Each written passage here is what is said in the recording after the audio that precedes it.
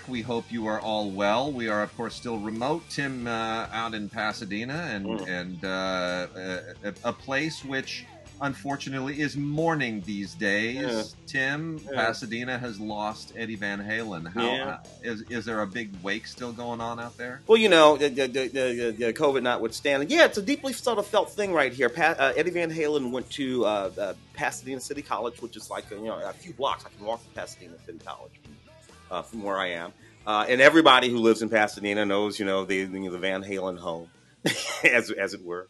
And one has to imagine that there just aren't any streets of Pasadena that Eddie and his brother Alex and the Van Halen crew did not stroll way back in the early '70s when he was a young guy. As a matter of fact, if you drive past Pasadena City College, they have these big sort of awnings hanging around, and all of the famous. John Singleton has one there. John Singleton went to Pasadena City College, and one of them is Eddie Van Halen's. So anybody famous who became famous who went to Pasadena College has one of those, and Eddie's has been hanging for like 45 years.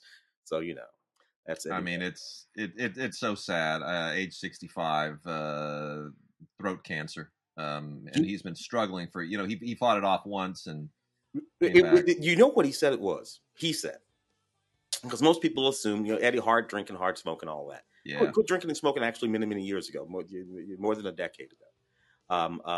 Eddie said that the tongue cancer that he got was from holding metal guitar picks. He used nickel and bronze guitar picks all the time, and he used to hold them in his mouth all the time. And if you watch many videos of Eddie Van Halen on stage, he's standing there with those metal guitar picks, and he said that that's exactly where his cancer developed, and he did it for 40 years. Yeah. And anyway, but no, it wasn't the hard drinking and smoking. He feels that the very specific sort of cancer that he got came from 40 years of holding those metal guitar picks in his mouth.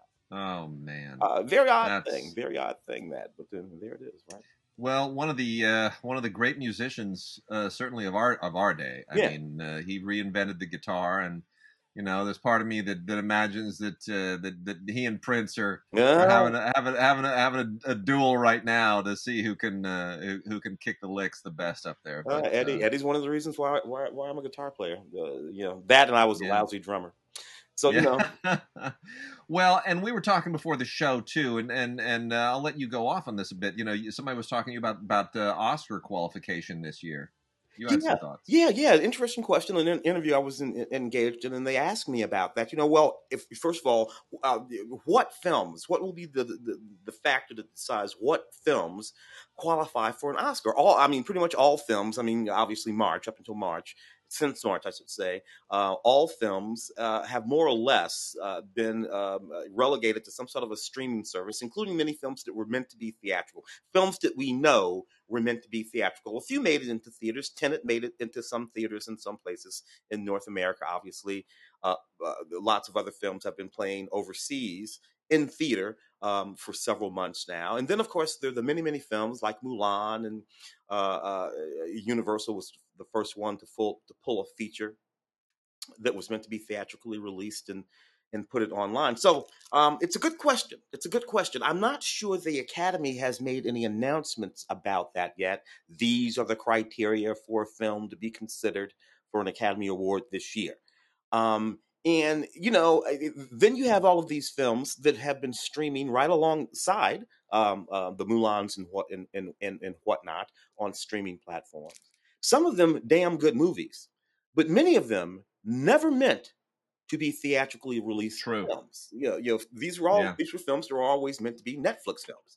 But more or less, these films are all swimming in the same water. So what are we going to do to decide which ones are eligible for an Academy Award?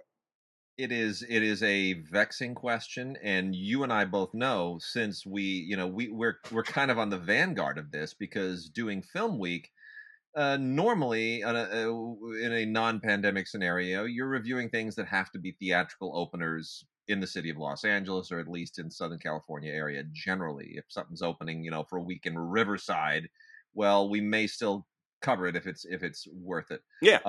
But now it's sort of everything is fair game. So normally you get a rundown of, okay, here are 20, 25 films that are opening theatrically that qualify.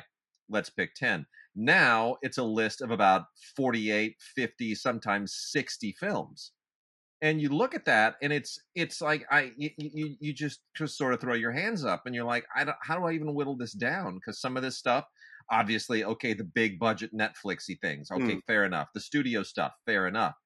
But then you have you have like 30 movies that if they had gone to theaters, you would have covered them, but now they're not. So you have no idea, how you're gonna break this down, and the publicists are kind of pulling their hair out too, yeah. because now they don't know how to get their stuff covered. It's really it's kind of a thing. So I don't know how the Academy is going to handle it. I will say this. I have more respect, even though I'm disappointed that they're pushing off Bond, pushing off Wonder Woman. I have more respect for those than I do for Disney electing to put Mm, Soul out, the Pixar film Soul, straight to Disney Plus. That I find unbelievably upsetting. This is let's keep in mind, Soul is a Pixar film that everyone has been waiting for a year. For a year, they first started peddling that thing summer of last year with teasers, and it looked beautiful, and the everyone's waiting for it. There has never been a Pixar film, short or feature, mm, that was not screened in movie theaters. Every single short and feature that Pixar has ever made, apart from the Pixar Spark shorts, which is a separate thing, every short, proper Pixar short and feature has screened for an audience in a theater. This will be the first one that doesn't. And I'm I'm thinking, okay, that's upsetting in and of itself because yeah. Pixar films are made for audiences. But this is the first Pixar character that is black, and the theme of it is that in the hereafter, in the afterlife, race goes away. Mm, Now that is a rather extraordinary and profound thing, and to my mind, that's a movie that needs to be seen by audiences. That's a movie people need to see with strangers, and talk about with strangers. That's an audience experience concept. That's not something I want to be watching at home with two or three other people that I already know and I'm related to. I mean, that's designed to bring people together. Why would Disney go out of the way to make a movie designed to bring people together and then elect to release it in a way that does not? That's what I don't get. it's look, it's a tough situation, and we know what it is. I will say this about Disney: they announced just the other day, day before yesterday, that if henceforth they will be considering all content in the context of the streaming services that they have at hand in terms of distribution, that each individual piece of content they will be evaluating without theatrical release as a consideration in the green lighting and production and marketing and distribution of that content. They've informed their marketing groups for each of these projects in production now and being greenlit. Do not concern yourself with the idea of theatrical release for any of these things.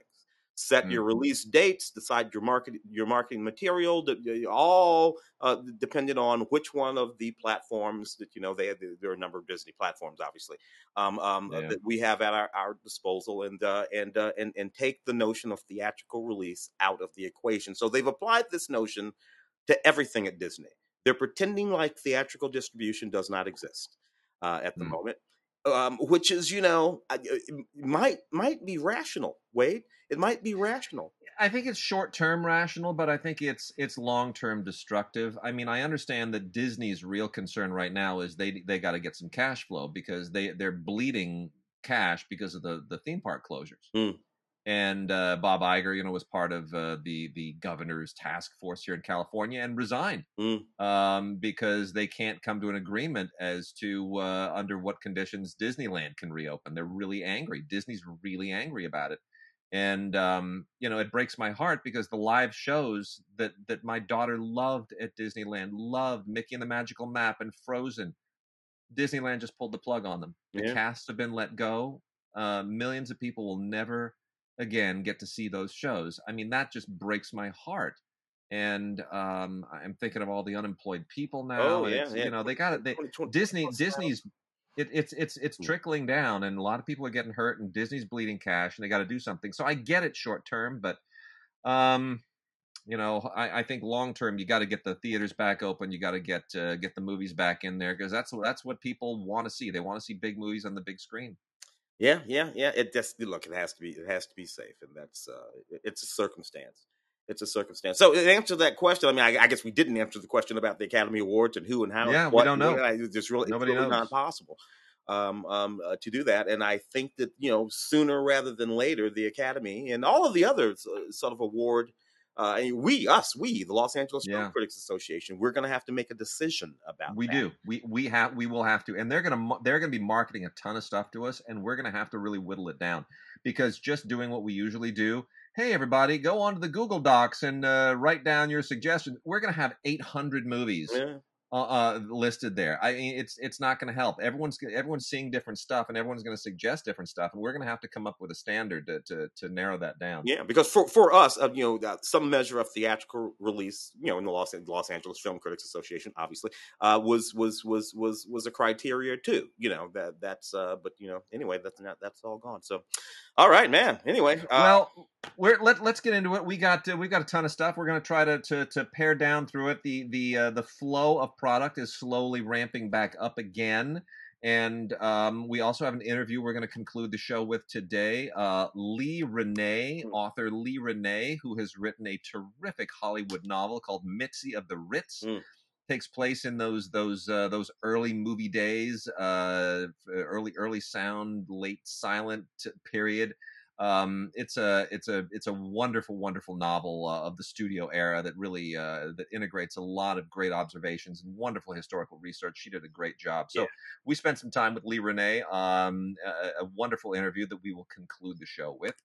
And in the meantime, I'm gonna start off and just blow through some licensed Kino titles here, righty, brother. starting with the Kino Lorber Universal Pictures collaboration here, the Reginald Denny collection. This is not Reginald Denny, more commonly known of recent years from the L.A. riot period. This is the silent era British actor Reginald Denny.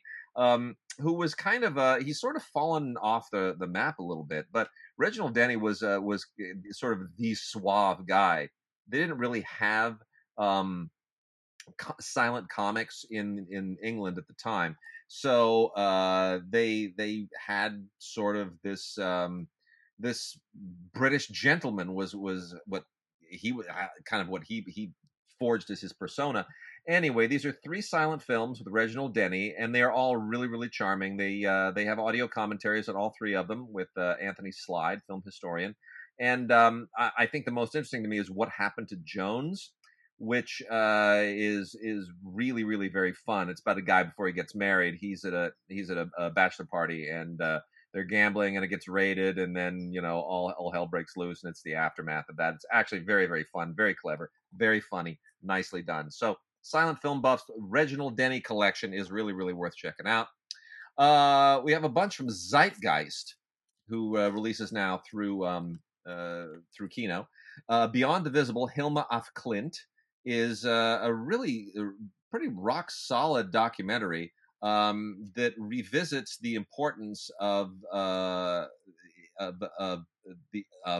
as far as an artist. I don't even know how to even get into the background of this. If you're a fan of abstract art, um, you probably know the name of Hilma af Klint, but if you don't, it's not going to mean a whole lot. So I would say prepare yourself for it, because what it's basically saying is that Hilma was the pioneer in abstract art, and that she achieved a lot of the things and pioneered a lot of the techniques that men did afterwards Mm, and took credit for, and for all kinds of fascinating reasons. And her life and her biography is all sorted out here. They revisit this and they compare the paintings, and it's really very interesting, and they make a very persuasive case that she deserves the place in history that a lot of men have received in her stead for decades.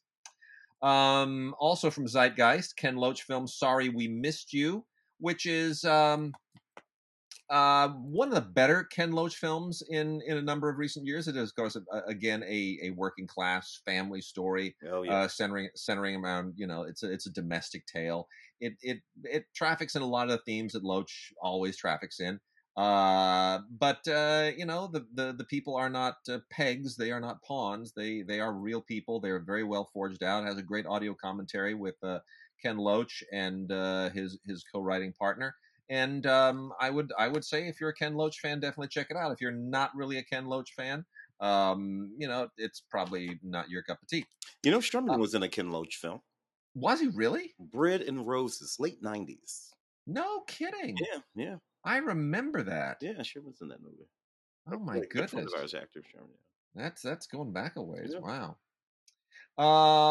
We also have Recorder, the Marion Stokes project from Oh, Zeitgeist. I love that movie. That is a really brave movie.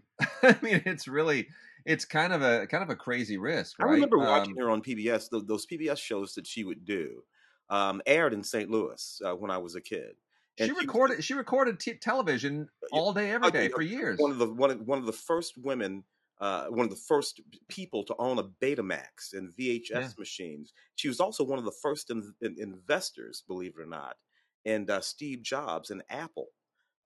She married this rich guy later yeah. in her life, but then she Which is fascinating because she started as a as communist. a, yeah, and, All and right. it was like this interracial couple, and this whole thing. So such an interesting, but she had this obsessive disorder that led to this Yeah. documentary. A little bit on the spectrum, Yeah, I would say too. But yeah, the funny thing is, it all begins with the Iranian hostage crisis, and yeah. then she just records literally everything, and it all winds up on 70,000 tapes. And what an amazing, fascinating, wild adventure that is. Um, Lightning over Braddock, a Rust Bowl fantasy, and collected shorts. The films of Tony Buba. That's a mouthful. So it's two discs. It's two discs. And this is a little bit in the same vein with Recorder. So Tony Buba is a guy from Braddock, Pennsylvania, who for 50 years basically has created. He's sort of the archivist of his town, his hometown, and it's kind of depressing and funny all at the same time. He's a really fascinating character, and he made these shorts, and he's just a chronicler. He's like a filmmaking version of a street photographer, is maybe the best way to put it. So anyway, this is on two discs. This is Lightning Over Braddock from 1988. Braddock Chronicles 1 contains everything he did from 1972 to 1980. And then Braddock Chronicles 2 on disc 2 is everything from 1981 to 85. And then there are various shorts from the 80s to the present after that. This is 6 hours of Braddock, Pennsylvania history, where factories close, and it's sort of a history of how the industrial East has declined. Mm. But at the same time, it's also an amazing piece of filmmaking and just a unique individual style. It's really a fascinating movie. So I. I don't know that I recommend this to everybody because it's obviously not everybody's taste, but Lightning Over Braddock, a Rust Bowl fantasy and collected shorts, the films of Tony Buba, Mm. Buba. If it sounds like your cup of tea, check it out. Something weird and Kino Classics have been releasing a lot of great old exploitation films, and the old marijuana and sex cautionary hygiene movies that were so that we kind of look at now and laugh a little bit about. Anyway, we've got volumes 4 through 7 now of this whole fascinating series, and they're all kind of double features. The titles speak for themselves. So let me start off with 4. um, 4 has Dwayne Esper's Narcotic. Dwayne Esper, we of course Oh talked yeah. about in our film Schlock that you and I worked on, Ray Green's film.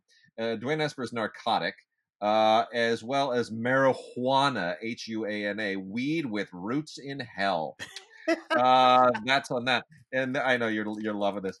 And then then on volume 5 is Tomorrow's Children, a drama of human sterilization, along with Child Bride. And the series that these are part is the Forbidden Fruit series. Forbidden Yeah. Fruit, the golden age of the exploitation picture. It's a big mouthful. That's the Forbidden Fruit series. Volume 6 is she should have said no. You have to say it just like that. She should have said no! Exclamation point. And then in parentheses, wild weed. I It's love it. so classic. It's so priceless. Oh, boy. And then the other one is the devil's sleep. And then in parentheses, hopped up. Yeah, man. They really had it in. They really had it in for Ganja Man. Expose of the pet pill racket. Oh man, oh man. And then the last one. This is my favorite. Test tube babies and guilty parents. And they even put the artwork they put here is the great. It's all fabulous. It's like, no one under high school age admitted. Well, back in the day, the only reason they put a sign up there that said no one under high school age admitted was to make sure that you filled it up with high school kids. Get them in there. That film's from 1948, man. That is just wow. It's crazy. It's again, this stuff was serious at the time. Yeah. It's just so much fun to look at now. It's so funny. It just kills me. And then real quickly, a whole bunch of relatively newish stuff from Kino Lorber. These are all kind of, it's indie stuff. Some of it is from, like Metrograph and a few others. It's all worth kind of checking out. I'll go through it pretty quickly here. The Mountain is Rick Alverson's psychosurgical odyssey. This was made by Kino Lorber with Vice Pictures, Vice Studios, Ty Sheridan and Jeff Goldblum in it. This is kind of a. It's set in the 1950s. It's sort of surreal. It's a little bit experimental. It's worth checking out for Jeff Goldblum. Mm-hmm. Susan Sontag's Duet for Cannibals. I wouldn't necessarily recommend to anybody unless you're a Sontag fan. This is from Metrograph Pictures. It's strictly for Sontag buffs. She's very, very acquired taste. Jean-Michel Basquiat in Downtown 81, which is a great little time capsule. One of the few cases where you'll actually see him proper in a movie, and tons of great music on this, and appearances here by young Debbie Harry and Amos Poe and Debbie Mazur, and it's a great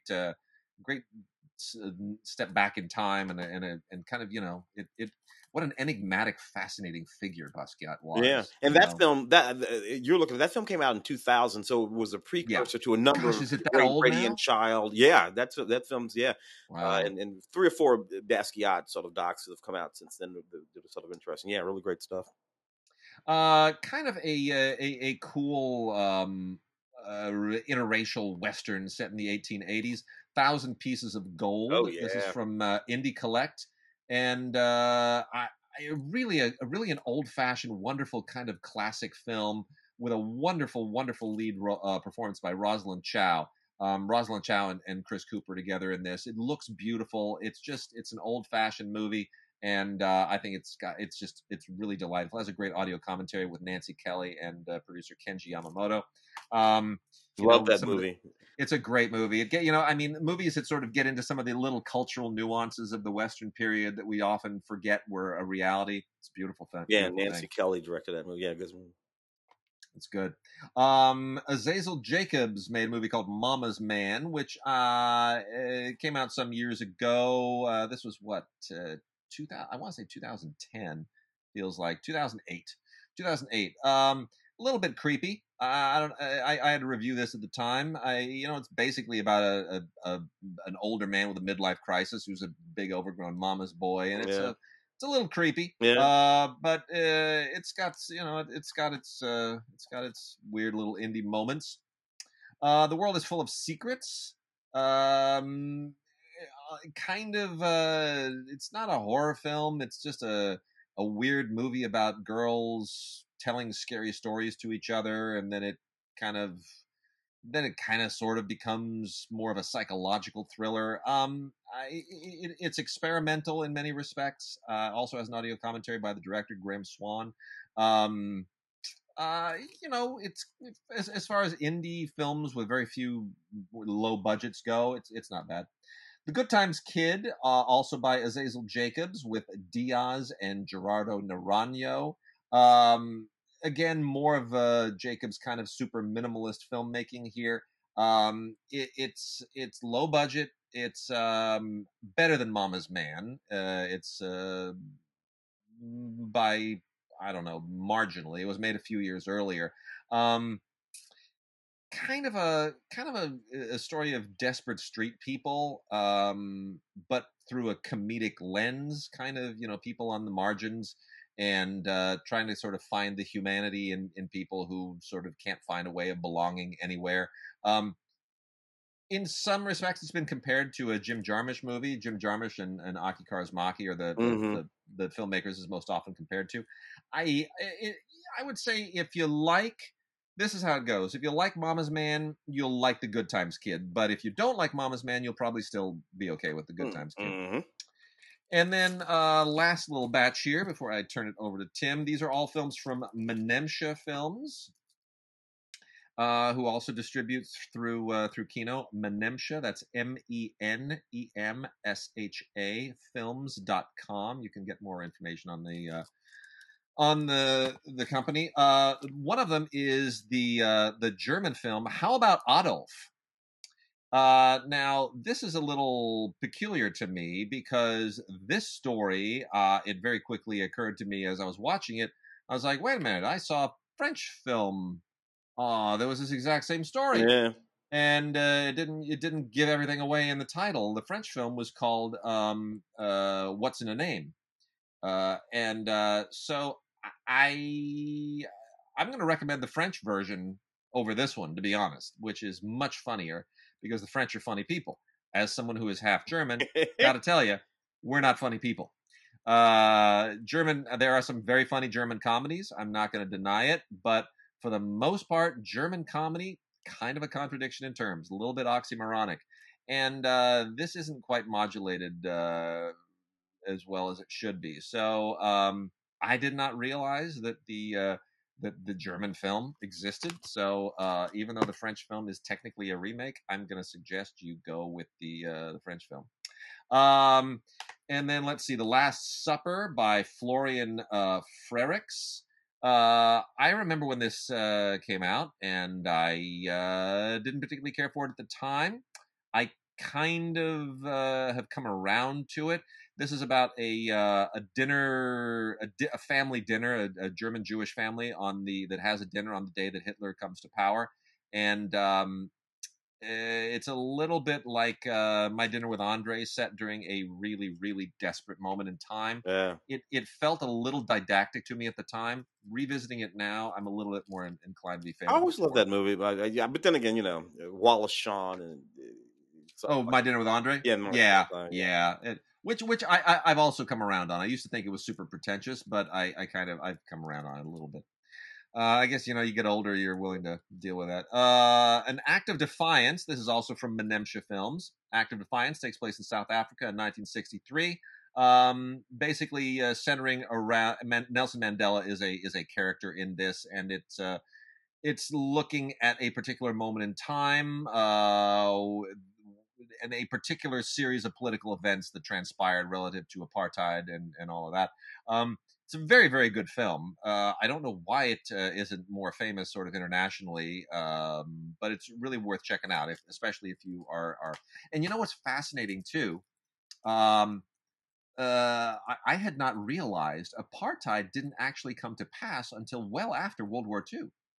Oh, really? I did not know that either. I think it was like 48 or 49, something like that. There was no apartheid in South Africa going back in the 1920s, 30s. That period, World War II, didn't I exist. did not know that. That is absolutely fascinating. Yeah, I always was under the impression that apartheid, It's was just like, like, oh yeah, yeah, baked into too the baked into it. No, yeah. it's a 20th century innovation after the Afrikaners got power from the English down there. The Afrikaners introduced it. It's fascinating. Yeah. Yeah. Anyway, Budapest Noir by Ava Gardos is a wonderful, cool, kind of hip, modern noir. It's a Hungarian movie. It takes place just on the eve of World War II. And Hungarian movies are so quirky. If you've ever been to Hungary, you understand why. It's a very it's a it's a society with a lot of baggage. Let's just put it that way. And when they bake that into their art and their music, it's really, really interesting. So check it out. It's like a classic American noir and a classic German expressionist silent film, all wrapped into one. And it's beautifully photographed. It's a really cool story, and with some great little political edges to it, commenting on the not only on Hungary in 1936, but on what it would become in the Cold War era. And then an amazing first film here by a filmmaker named Sivia Barkai Yakov. This is an Israeli film called Red Cow, and it's really a very, very interesting debut film. It's it's very allegorical, Mm. and it's all about this girl and her. She has red hair, and her father has a calf, which he actually assigns all kinds of religious significance to. He sees the calf not just as a calf, but kind of a symbol of all kinds of religious issues. And there are all of these weird family issues that are wrapped up in the hair and the calf. And when you dig kind of underneath the surface, you find a lot of really, really interesting comments on Israeli society. And Mm. it's a very, very interesting film, Red Cow. And then Crescendo is the last one here I'm going to talk about. Crescendo is also a very, very fine film. This is a German movie. Not funny, thank goodness. That centers around a conductor, um, who and he's he's going to put. Oh, I don't want to give it away.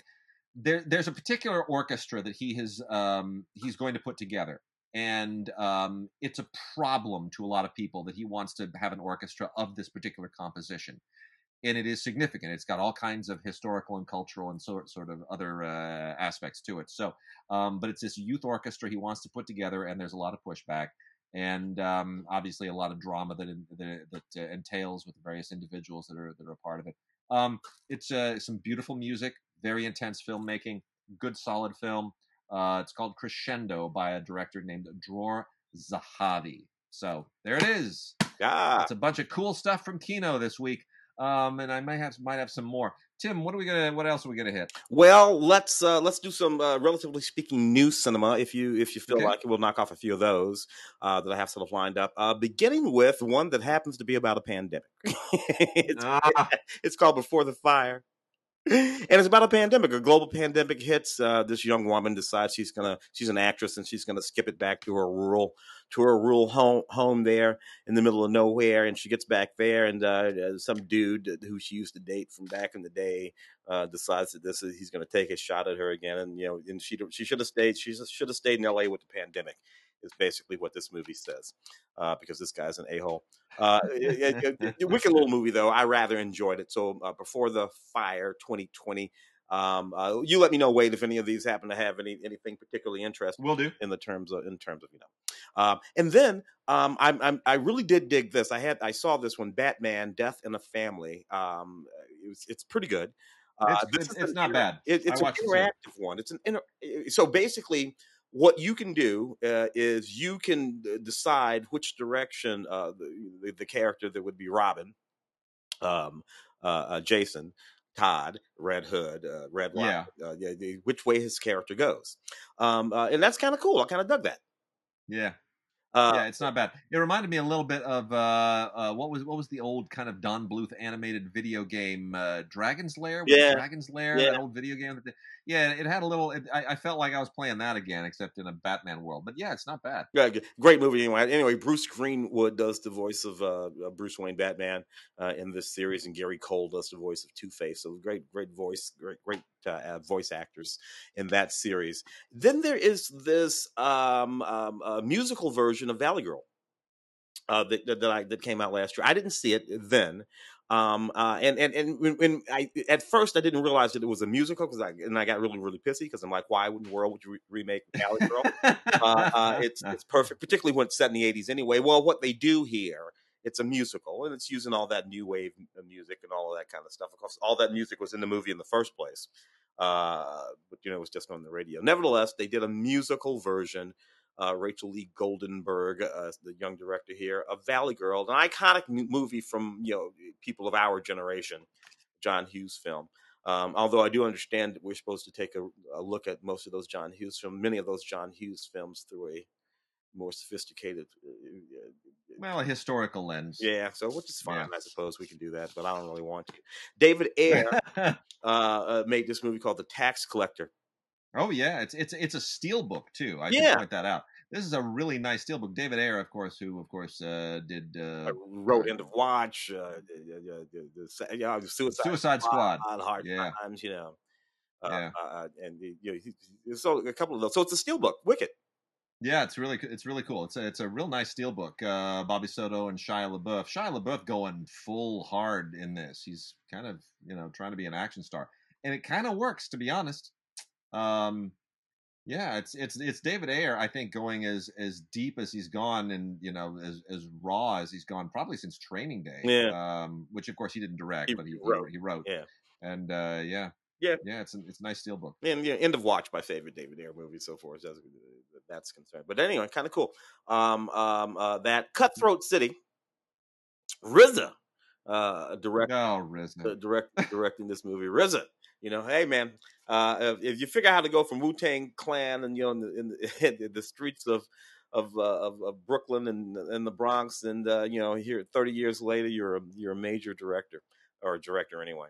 Andy, and I always like to mention Andy Klein, Yeah. our good friend and colleague Andy Klein. Andy Klein did an audio commentary with RZA for I forget what film it was. It wasn't something RZA had done, but they were pulled in to do an audio commentary for some martial arts movie together. Oh, To that this makes day, sense. That makes sense. Andy had the time of his life. And I've done commentaries with Andy, and he never has the time of his life with me. But man, he said he just had such a blast with RZA. RZA made the whole thing so fun, Yeah. so much fun. Him and RZA, they would both know everything there is to know about. Yeah. Oh The only yeah. other person who needed to be there was you. Yeah. This thing is set right after Katrina. These young friends go back. Everything's wiped out down there in the Ninth Ward. They get involved with this guy who wants them, to pull off a heist to try to set their financial situation right. Look, the cast of this thing is hell of a cast. You got Ethan Hawke, you got Wesley Snipes, you got Isaiah Washington, Terrence Howard.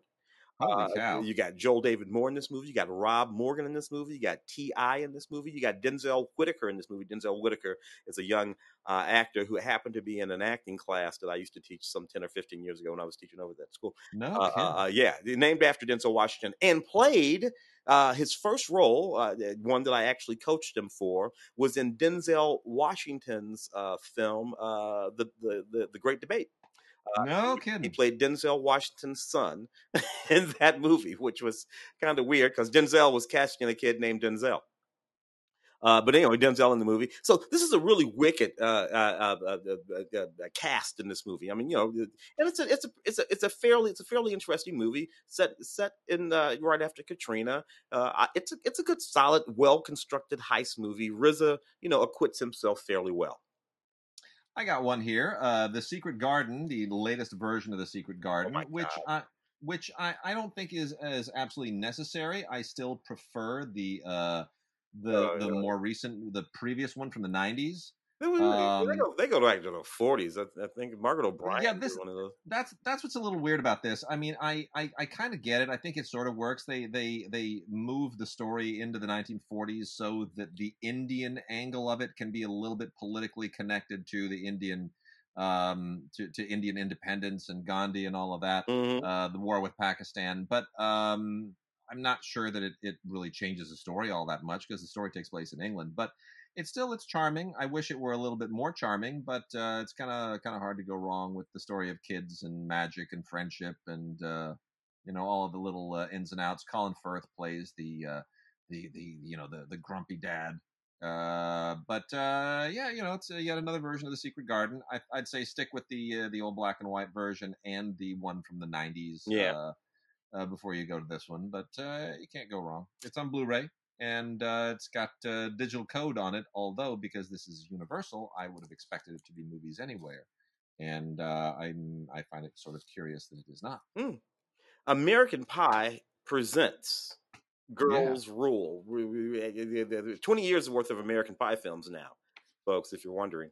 And I got to tell you, the Rotten Tomato scores go down actually as the more of these movies. But the cool thing about this one, despite the fact that it's directed by a boy, directed by Mike Elliott, is that it's the girls doing all of the ludicrous things the boys did, Stickler and company, in those original American Pie movies. These almost always come with some really cool stuff on those DVD releases. Man, is this a Blu-ray? It is not. It is a strictly DVD, and I find it really fascinating who shows up in this thing too. I mean, I did not watch it, but I'm just looking at the cast right now. I mean, Barry Bostwick. No, is Barry Bostwick in this thing? That's Yeah, just utterly good. Oh my goodness. yeah. Okay, He's in the Eugene Levy role. okay. You know, Good grief. it's just All right. a lot of swapping Wow, of the that's crazy. Cats and Dogs 3, Paws Unite. So we're into the third one of the Cats and Dogs movies. I suppose Oh there my must be a goodness. certain amount of charm in these films, or they wouldn't keep making them. But again, the Rotten Tomato score goes down exponentially every time they make one. But there it is. Again, another Cats and Dogs movie. Some decent voice talent in the film, and I suppose it's funny if you're into the whole. If you have a kid and they've been in the house for the last 6 months. Hit him with another Cats and Dogs movie. See what happens. I think that would Oh, probably be okay. the Doorman. The Oh yeah. Doorman. Did you see the Doorman? No, I don't remember that one. Doorman's That's not John bad actually. Reno and Ruby Rose. Yeah, Jean Reno and Ruby Rose. It's not bad actually. Ruby Rose, of course, just walked off of Oh, that, Batwoman yeah, yeah. after one season, which I don't really understand. That was going to turn her life Well, around, and I maybe guess she got injured pretty bad, and she she was that injury freaked her out. yeah, and I guess that can Yeah, happen. yeah. But anyway, she's going for the action girl thing here, and I hope it happens for her because she's a sharp actress and she's got a great presence. She plays a Marine who is a former Marine who's now just working as a a doorwoman at a New York City high rise apartment building. And it goes a little bit die hard there at a certain point when suddenly these art thieves show up, led by Jean Reno, who's going full heavy here. And there you go. The whole thing is very, very focused, and it's kind of cool to see what would normally be a mano be a mano a woman movie, and she holds it down really, really well. I mean, it's something clearly I would say that was probably written for a man, Mm, and at some point somebody said, "Hey, why not Ruby Rose? Could we do it as a vehicle for Ruby Rose, just like they did? Originally Salt was supposed to be yeah. a Tom Cruise vehicle, and then they redid that for Angelina Jolie. Hmm. Somebody said, "Yeah, sure, why the hell not?" And I think good for them. I love that they can pivot these things. So I'm guessing there. I don't think this was originally a female role, but they certainly make it work as one. This little movie here, the Secret, Dare to Dream, which is about the Oh, another one of the secret movies, yeah, the whole this secret thing. is an Andy Tennant film. You know, and No kidding. yeah, and the Hitch, the Sweet Yeah. Home Alabama, Ever at Cinderella, the Fool's Gold, the Andy Tennant, big movies, back in the day.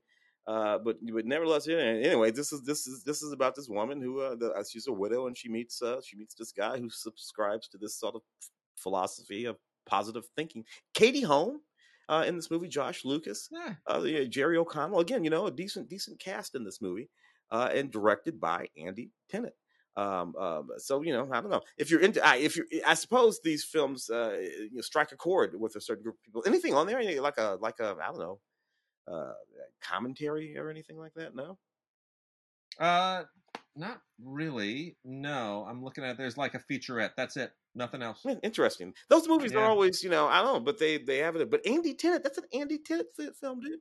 crazy. But Well, he's still there. Good for him. He's still working. yeah, I guess you can say Um, that about it. I've got the movie here called The Honeymoon Phase from Dark Sky Films, which is really, really fascinating and more than a little disturbing. Actually, it makes me want to kind of go full analog in the house.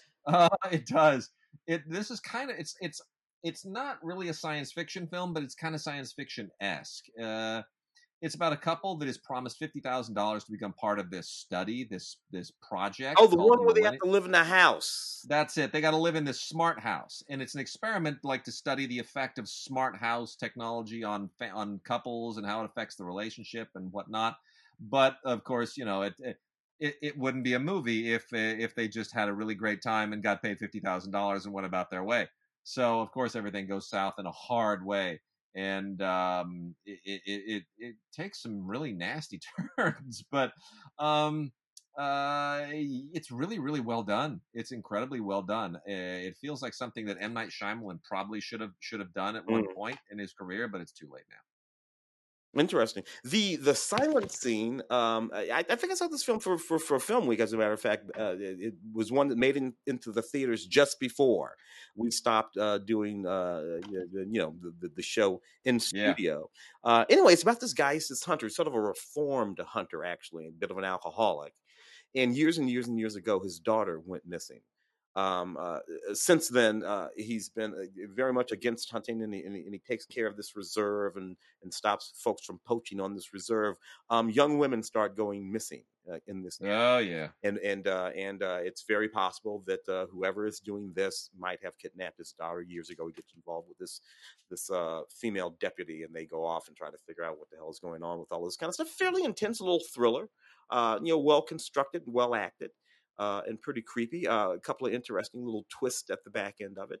I could go ahead and recommend that movie. Tell me whether or not you think this is a correct statement. I kind of feel like Nikolai Coster-Waldau Yeah, who of is course the was in Game of Thrones for you. yes. I kind of feel like with movies like this, he is forging himself a career as the new Joe Estevez. Oh, really? Yeah, The new Joe Estevez. yeah. For those who don't know, Joe Estevez is Martin Sheen's older brother, Yeah. who's not a particularly great actor. He's No. not a bad actor, No. but he never became a movie star. He just became kind of a B movie guy who Yeah. did lots and lots of action movies where he'd grow a beard The and fix Frank the gun and Frank Stallone of his yeah, there you go. The Frank Stallone of the Estevez. Yeah, this I just watched this. I was like, you know what? 25 years ago, this is a Joe Estevez movie. Just is. I mean, I don't know any other way to put it, but there it is.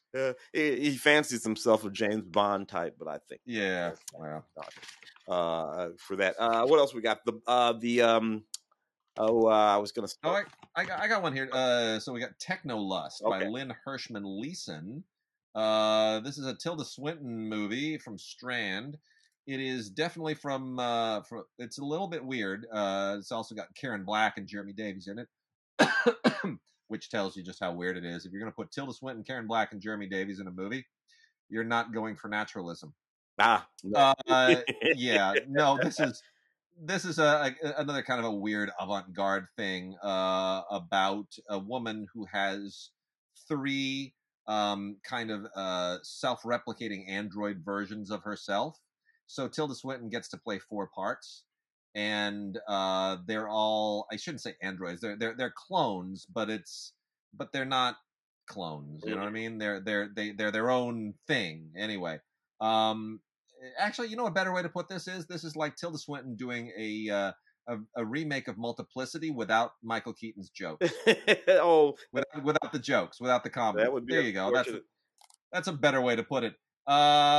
Anyway, it's kind of weird and very Blade Runnery, and it touches on a lot of those same kind of Phil K. Dick concepts, and that's what makes it interesting. Is that it's the ideas it deals with. There's not so much of a story to it as it is that it sort of wallows in a lot of very interesting speculative ideas. Mm. And Tilda Swinton is always great to look at. You know, she does such interesting things as an actress, even when you think in the hands of any other actor, that would just be stupid and I would never buy it. And I would be sitting here laughing while I ate popcorn. And yet Tilda Swinton does it, and you just kind of sit there and you get a chill up your spine and you just think, wow, that was kind of amazing. It's it's a testament to her as an actress. She can True, just elevate all the way material. back to Orlando, all the way back to Yeah, Orlando. that's for sure. For sure.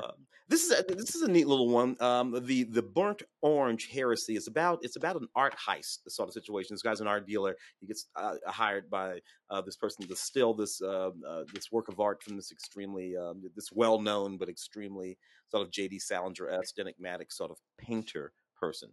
And it's about greed and all kinds of wicked cool things. The thing I like about this movie most, though, is that Mick Jagger shows up in it. Mick Jagger Mick used to show up in a lot of movies. Mick starred in a few movies over the course Yeah, of his quite a few, long rock and and roll he's career. really he's kind of grown into a really interesting place too. Yeah, he's sort of quiet and interesting. So I got the only time that I ever met Mick Jagger was for a terrible movie that he made back in the '90s called Free Jack or something like that. Oh yeah, I remember Free That Jack. terrible sort of movie. I mean, anyway, he came to the junket, which blew me away. I'm like, but he was, that's when he was trying to be taken seriously as an actor. Uh, so one of those kind of things. What else have we got here? Under the How to We Build a Girl. I see here, which is a Yeah, interesting film. that's from the novel, the Caitlin Moran novel, right? Yeah, Yeah, yeah, Beanie Feldstein. yeah. Sort of interesting film. You got a teenage girl living with her family. It's set in the UK in England, in England, and sort of grows up to become this very popular sort of music journalist. You're covering all of the music of the period, which shows up inside this movie. Patty Constantine, again, a great cast here. Patty Constantine is in this movie. Harper Perry's in this movie. Really, really, really, really cool little cast, neat little movie. Sort of Beanie Feldstein's going to be a big deal. biographical picture. I think so too. Yeah, she's going to be a big deal. I mean, she may wind up being even bigger than her brother at some point. She's Jonah Hill's sister, for Yeah, those who yeah. don't know. But yeah, I think Beanie Feldstein's going to be a real big deal. It's give her 5-6 years. I think something's really going to pop. And then let's see. Last of the new movies here I've got is The Shadow of Violence, which is fine.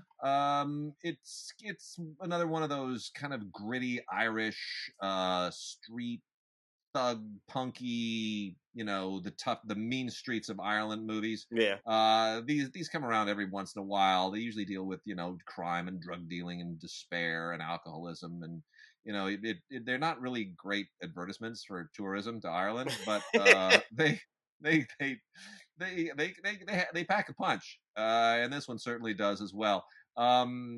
Yeah, it's the guy. They're always ex boxers too. You ever notice that? It's always like some guy used to be a boxer, can't make money as a boxer, so now I'm going to be a hitman or a bag man or whatever the case is. Anyway, this movie is Shadow of Violence, and if you just want to see Irish people curse at each other and be really brutal, it's definitely your thing. Tim, I got a few other classic ones here. I'm going to talk about a few Criterions. Okie dokie. You know what's on Criterion? Oh. Finally, Oh. I mean, I never expected it would wind up on Criterion. Claudine. Oh Claudine is on wow, Criterion. James Earl Jones, the exquisite Diana Carroll. How amazing is that? I never expected somebody would put Claudine on Criterion, but good for them. Yeah. What a wonderful, wonderful movie. This is Diane Carroll is just extraordinary. She was Oscar nominated for the part in 1974. It's funny. This was on some streaming platform. Gosh, it might have been Criterion. I want to say 3 or 4 months ago, but it was the first time that I had seen it in a very, very long time. And it's amazing how it just captures that moment. It captures the 70s. Yeah. Like it really, really crystallizes the 70s, the grain of the film and everything else. But yeah, it's basically Diane Carroll playing the title part. Single mom, 6 kids, living in Harlem, and having a relationship with this amazing James Earl Jones Yeah. character who plays a garbage man. Yeah. I mean, and it somehow winds up being like magical. Yeah. Just those two talents together, it's magical. It's incredible. A lot of wicked people came out of that movie too. Yeah, audio commentary from 2003 with James Earl Jones and Diane Carroll and Lawrence Hilton Jacobs and George Tillman Jr. even weighs in. It's pretty great. And I didn't know this either, but Dan Pine, screenwriter Dan Pine, current screenwriter Dan Pine, who was an instructor at UCLA when I was there, his parents wrote this. Oh really? Yeah. It's Fascinating. amazing. I know. I had no idea. So I didn't realize he was a second generation until I got this. So anyway, really, really beautiful movie directed by John Barry. It's a really beautiful film. Lots of extras on here. So, including a new conversation with film programmer Ashley Clark and Robert Townsend. Oh So, wow, yeah, right. very cool. Robert Townsend's great. Um, Tim, I'm sorry that we're not seeing each other because I had to pass this off to you and let you explain it to me. Because we also have a new version, a new Criterion release on Blu-ray of Pierrot Le Fou, the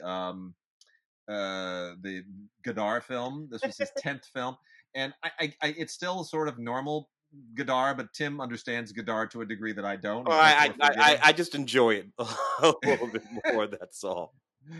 I mean, it's Anna Karina and Belmondo, and they're both great, and Raoul Coutar's photography is fantastic, but the jokes don't make sense to me in this. I swear, I just don't understand when Godard tries to be funny. And you speak When French. and I speak French, and I'm watching it, and I'm like, I don't, man, that ain't funny. It ain't funny, bro.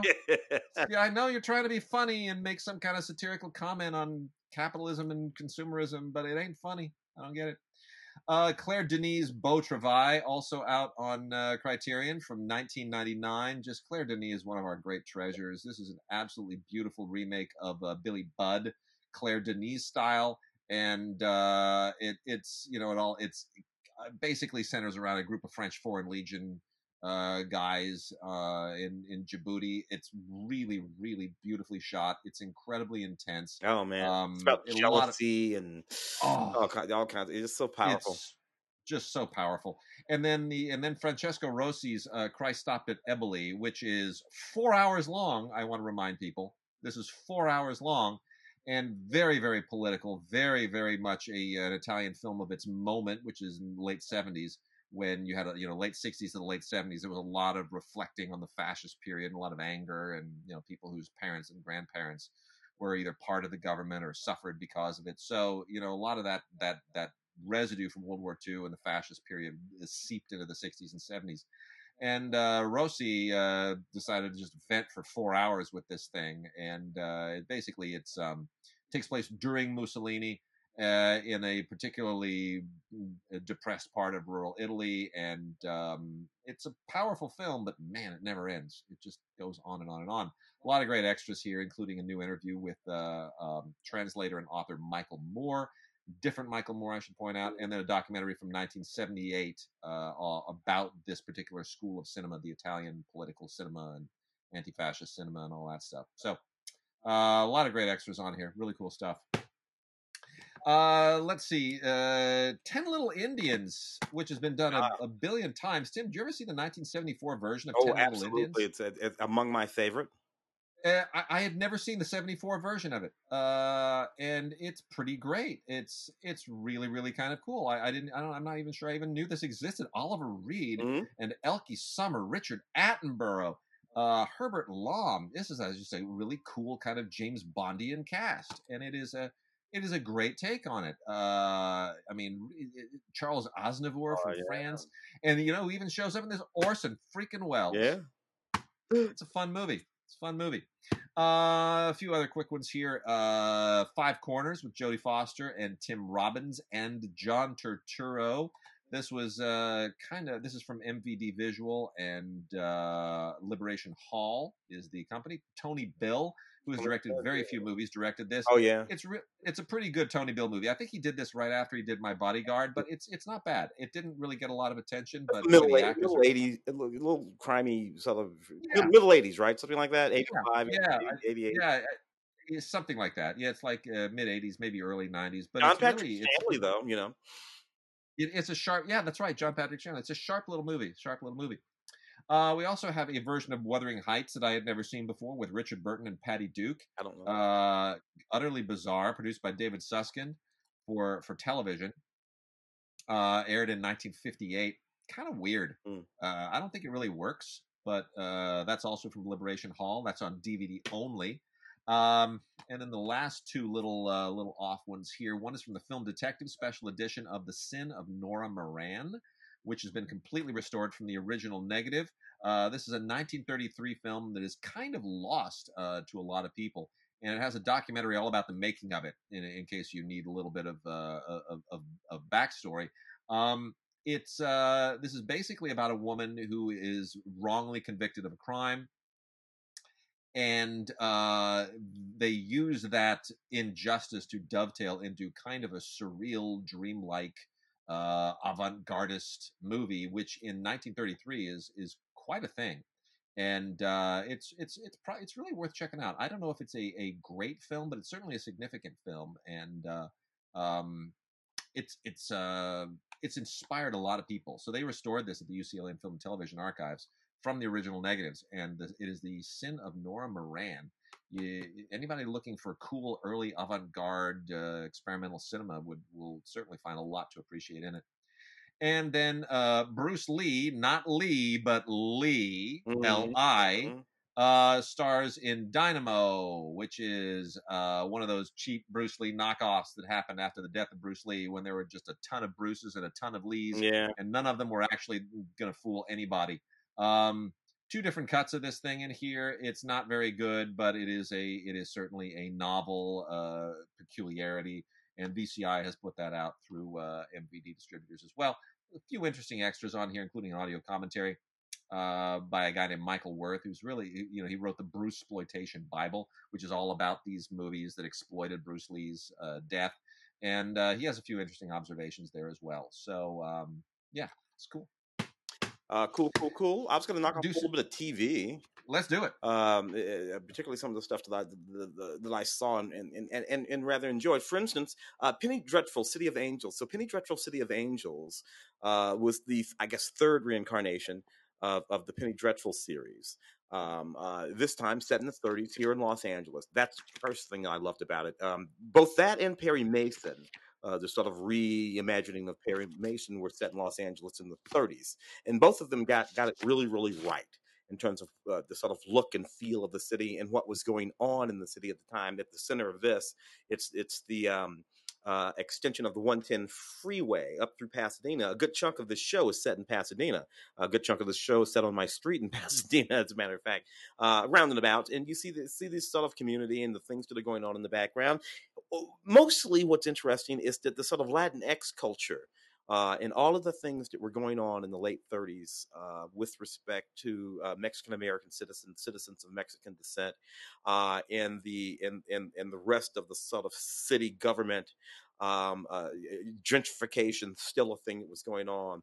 The erasure of certain Latin communities in order to build this freeway, and that would go on deep into the 60s. Oh yeah, The place where Dodger Chavez Stadium Chavez Ravine. sits Yeah, right there. yeah.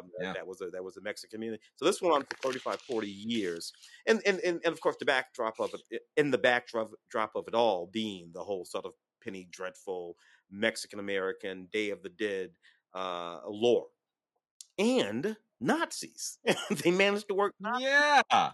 into this version of Penny Dreadful, which I thought was sort of interesting too, because the Nazi regime was sort of building up at the time. Anyway, I thought it was a pretty well crafted Penny Dreadful. I thoroughly enjoyed it. Nathan Lane, great, fantastic work, and it was a chance to see a whole lot of really great young Mexican American actors in zoot suits and kind of doing the thing that they do. Anything interesting come with that?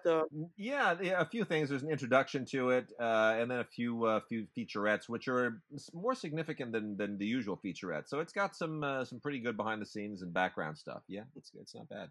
And I also dug Castle Rock, which was a series that aired on Hulu, which actually sort of drew together. And my wife was a gigantic Stephen King fan. I bought her Oh, I remember all those books, all those books. all the Bought them books. all in hardback for her. Still got them right up. Yeah. And so she sort of what he's done is sort of aggregate a number of characters and stories. Pretty much all Stephen King novels are set in or around Castle Rock. And so he aggregates a bunch of those stories into this very interesting a series that stars Andre Holland. Andre Holland, we know as one of the central characters in Barry Jenkins' film Moonlight. Andre was the adult version of the guy that he goes back and meets at the diner.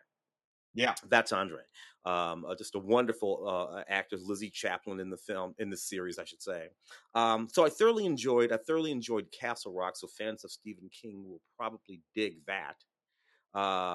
There was this incredibly disappointing series called Double Cross that only did one season anyway, one episode in one season.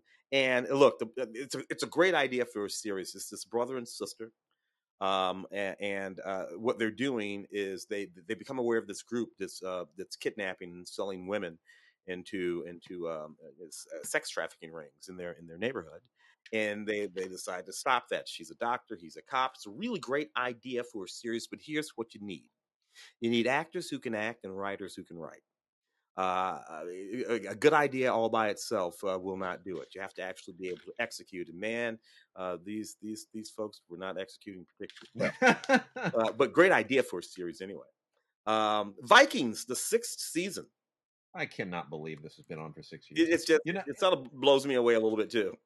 it's weird for me too because I stopped watching it after the second season, Hmm. and then at some point somebody said to me, like a relative of ours in another state said, they put our ancestor on the show. And I'm like, what? On what show? Like, didn't even tell me what series. I just, You they just put our ancestor on assumed the you show. were I'm watching like, Vikings. what ancestor? What show? What are you talking about? He said on Vikings. I was like, Viking? Yeah, Rollo's on Viking. Like, okay.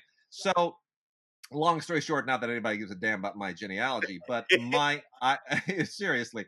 So, the first Duke of Normandy was a Viking named Rollo. He was a Norwegian who led a Danish fleet of Vikings.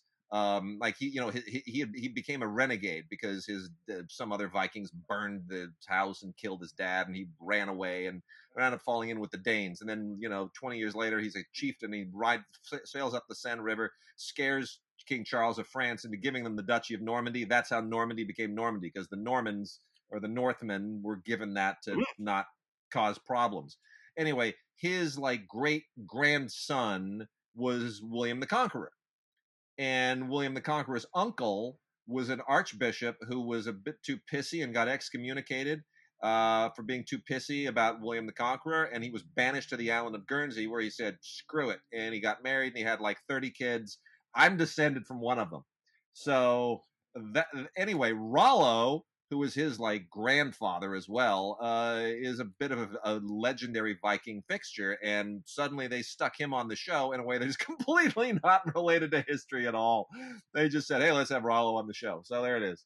And I don't know why it's in its sixth season, but there it is. Vikings, it's still around. Yeah, Sherman loved that show too. Vikings. Death on the Nile. This is the David Suchet version of Death on the Nile. David Yeah, Suchet is one of my favorite Hercules. And now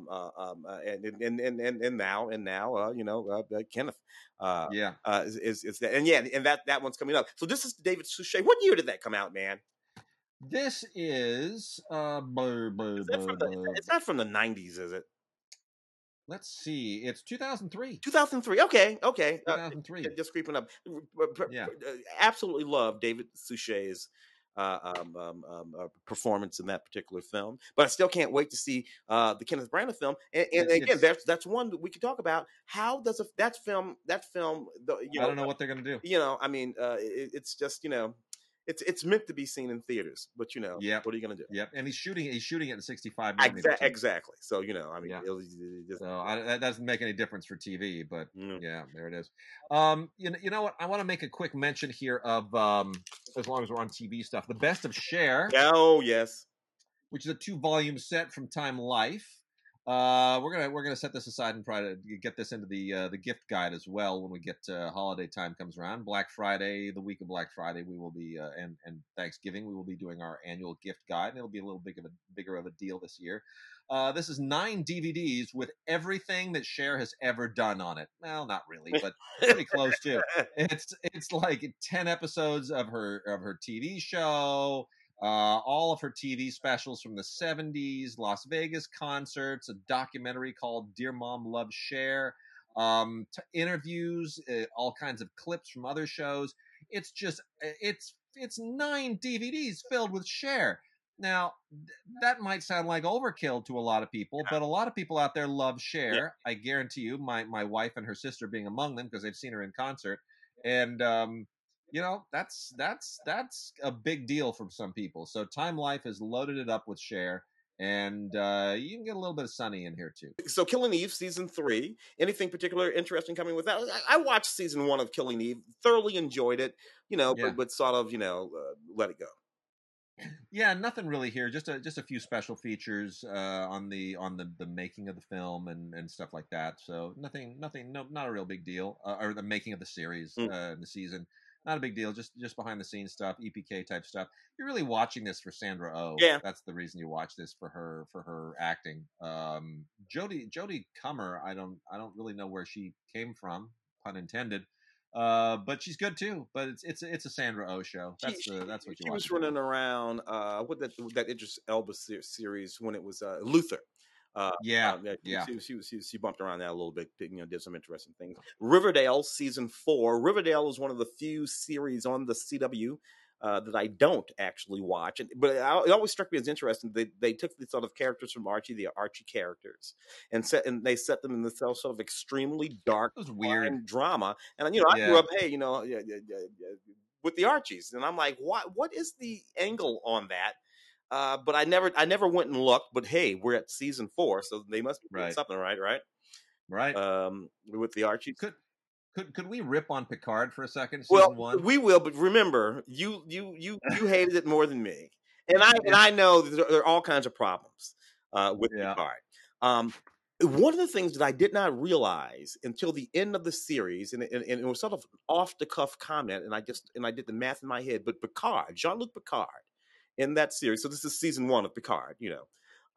He is meant to be 95 years old. And somehow I know that he was supposed to be that this was years later yeah, and whatnot, and I think they even say it's something like 30 years later. But he's meant to be 95 in that series. And of yeah, course, Patrick Stewart, who plays him, I don't know exactly how old he is, but he's probably approaching his middle 80s, if yeah. I'm not And mistaken. he's and the funny thing is, he's younger than William Shatner, who's what is Shatner 88, 88. and Shatner looks like he's 60, Yeah. and he spends all day on Twitter agitating people. That must keep him young. But I mean, but look, go ahead and poke Picard. I will not. so here's the thing. I mean, the my problem with Picard as a series is not that I love the idea that they wanted to resurrect the character, and he it gets into a lot of Federation politics and Romulan politics, and who's guilty and not guilty of the slaughter of Romulans on Mars, where they were given refuge, and there's all this crazy backstory to it. But it's the Romulan politics that drove me crazy, Mm. because it just and there's a whole data thing involved too, and I don't want to give any of it away, but it just felt hokey at a certain point to me, especially all that Romulan melodrama. It's just, oh, come on, it just it didn't. It's not the Star Trek I fell in love with, where there's a certain realism to it. No, They're just look, kind of I going won't. far I and will wide. not disagree with any of that. You have all of that sort of stuff going on, and then we have our sort of swashbuckling action sequences in the show. Yeah, Patrick Stewart is in fact close to 80, and Picard is supposed to be 95. They have to assign all of those duties to much younger people. yes, So basically, correct. what we're really doing, and Commander Riker pops up, and they don't explain why Brent Spiner as Data, who is an Yeah, android, looks 50 years old. And now I suppose that we could say that Data wanted to, but blah blah blah. But here's there's all kinds of sort of construction problems to do with that stuff. And eventually, what you do is what you have is Patrick Stewart standing behind younger people as they kick ass, yeah. and he runs around and punches buttons. And they bring back, what's her name, if 6 was 9 Yeah, or whatever it is. seven Yeah, of nine. yeah, 7 of 9. That's it. Yeah, Yeah, who by the way still look fantastic. But yeah. She does. She looks great. nevertheless, you're not wrong about the Picard series. But what am I going to do? I'm going to end up watching the rest of it anyway. I just know I am. Mom, which premiered back in 2013 with Allison Janney and Anna Faris. Is still going strong. I think we have, what do we have here? Season 7 of Yeah, season 7, the complete 7th season of Mom, which is so weird to me that this show has been on that long. yet another Chuck Lorre series. Chuck Lorre, Yeah, I would have to go and look, but pretty soon now he's going to be one of those guys like spelling, Oh, he's already there. yeah. He's. I mean, it's Just outrageous. knocked It's off outrageous. 8, 5, 6, 7 long running series. Most of them fairly silly, but there are these folks who come into the business and they I know. Marcy Kern, Carsey Werner. Yeah. Yeah, so there's Chuck Lorre. Everything they touch is gold. Yeah. Could we talk about superheroes for a second too? Ah. So I got two. Um, both of them DC. Both of them basically kind of, well, one is the Arrowverse and the other one is kind of semi-connected to the Arrowverse. But my daughter is on a superhero kick, Yeah. like the mother of all superhero kicks. It started just realizing by watching some of the Marvel films on Disney Plus, and then now long story short, I have had to print out 100 pieces of paper with superheroes from Marvel and DC on them, all of whom she is memorizing, all of whom their powers she is memorizing. And it's an obsession, the likes of which I've never seen. It's crazy. So we're superhero nuts here right now, and she's creating her own superheroes, and there it is. But Legends of Tomorrow, Mm. the complete fifth season, is the one that has all of it's part of the 5-part Oh crossover yeah. with the multiverse thing with Flash and Supergirl and all the rest. So all of those episodes are on this as they are on the other seasons. Hmm. So you don't have to worry about collecting them all. But if you prefer Legends of Tomorrow generally as a show, which I don't, Yeah. but others do, that is out there, and there are some fun episodes to this. I just the whole uh, uh, what was Bridget was on the show. Quantum. Quantum Leap. Quantum. Quantum Leap. Thank you. It feels just like a splashier version of Quantum Leap with too big of a cast, and right? and look, I'm sitting here poking Legends of Tomorrow, yet I've watched every season of it. The Yeah, cast has completely changed in that series completely, 3 completely. full times. And, I know. and at the moment, they're the only person still in that series that was in it at the beginning is the guy that plays Ray, I know. who's Brian. Was he Brian Singer's Superman? I think it was Brian Singer's Superman. Yes, yes, yes. And he plays the And Atom. he plays the Atom in this Yeah, series, and he's the only person yeah. from that original series But who still. but he also gets to play Superman again Yeah, in the crossover which is episodes, which extremely is kind of interesting with the wild. way they do it, along with Tom Welling and everybody else who ever played Superman. Yep. Um, Now here's the one. Here's the one that I feel a little bit better about. And I was not I didn't know that Stargirl was a thing, I'm but kind of kind of digging it. Stargirl's a pretty fun show, I'm right? kind of digging it. I'm kind of digging it. So Stargirl basically she doesn't have powers, but she has the staff, Yeah. which is basically the same staff as Starman, who of course does show up on the show.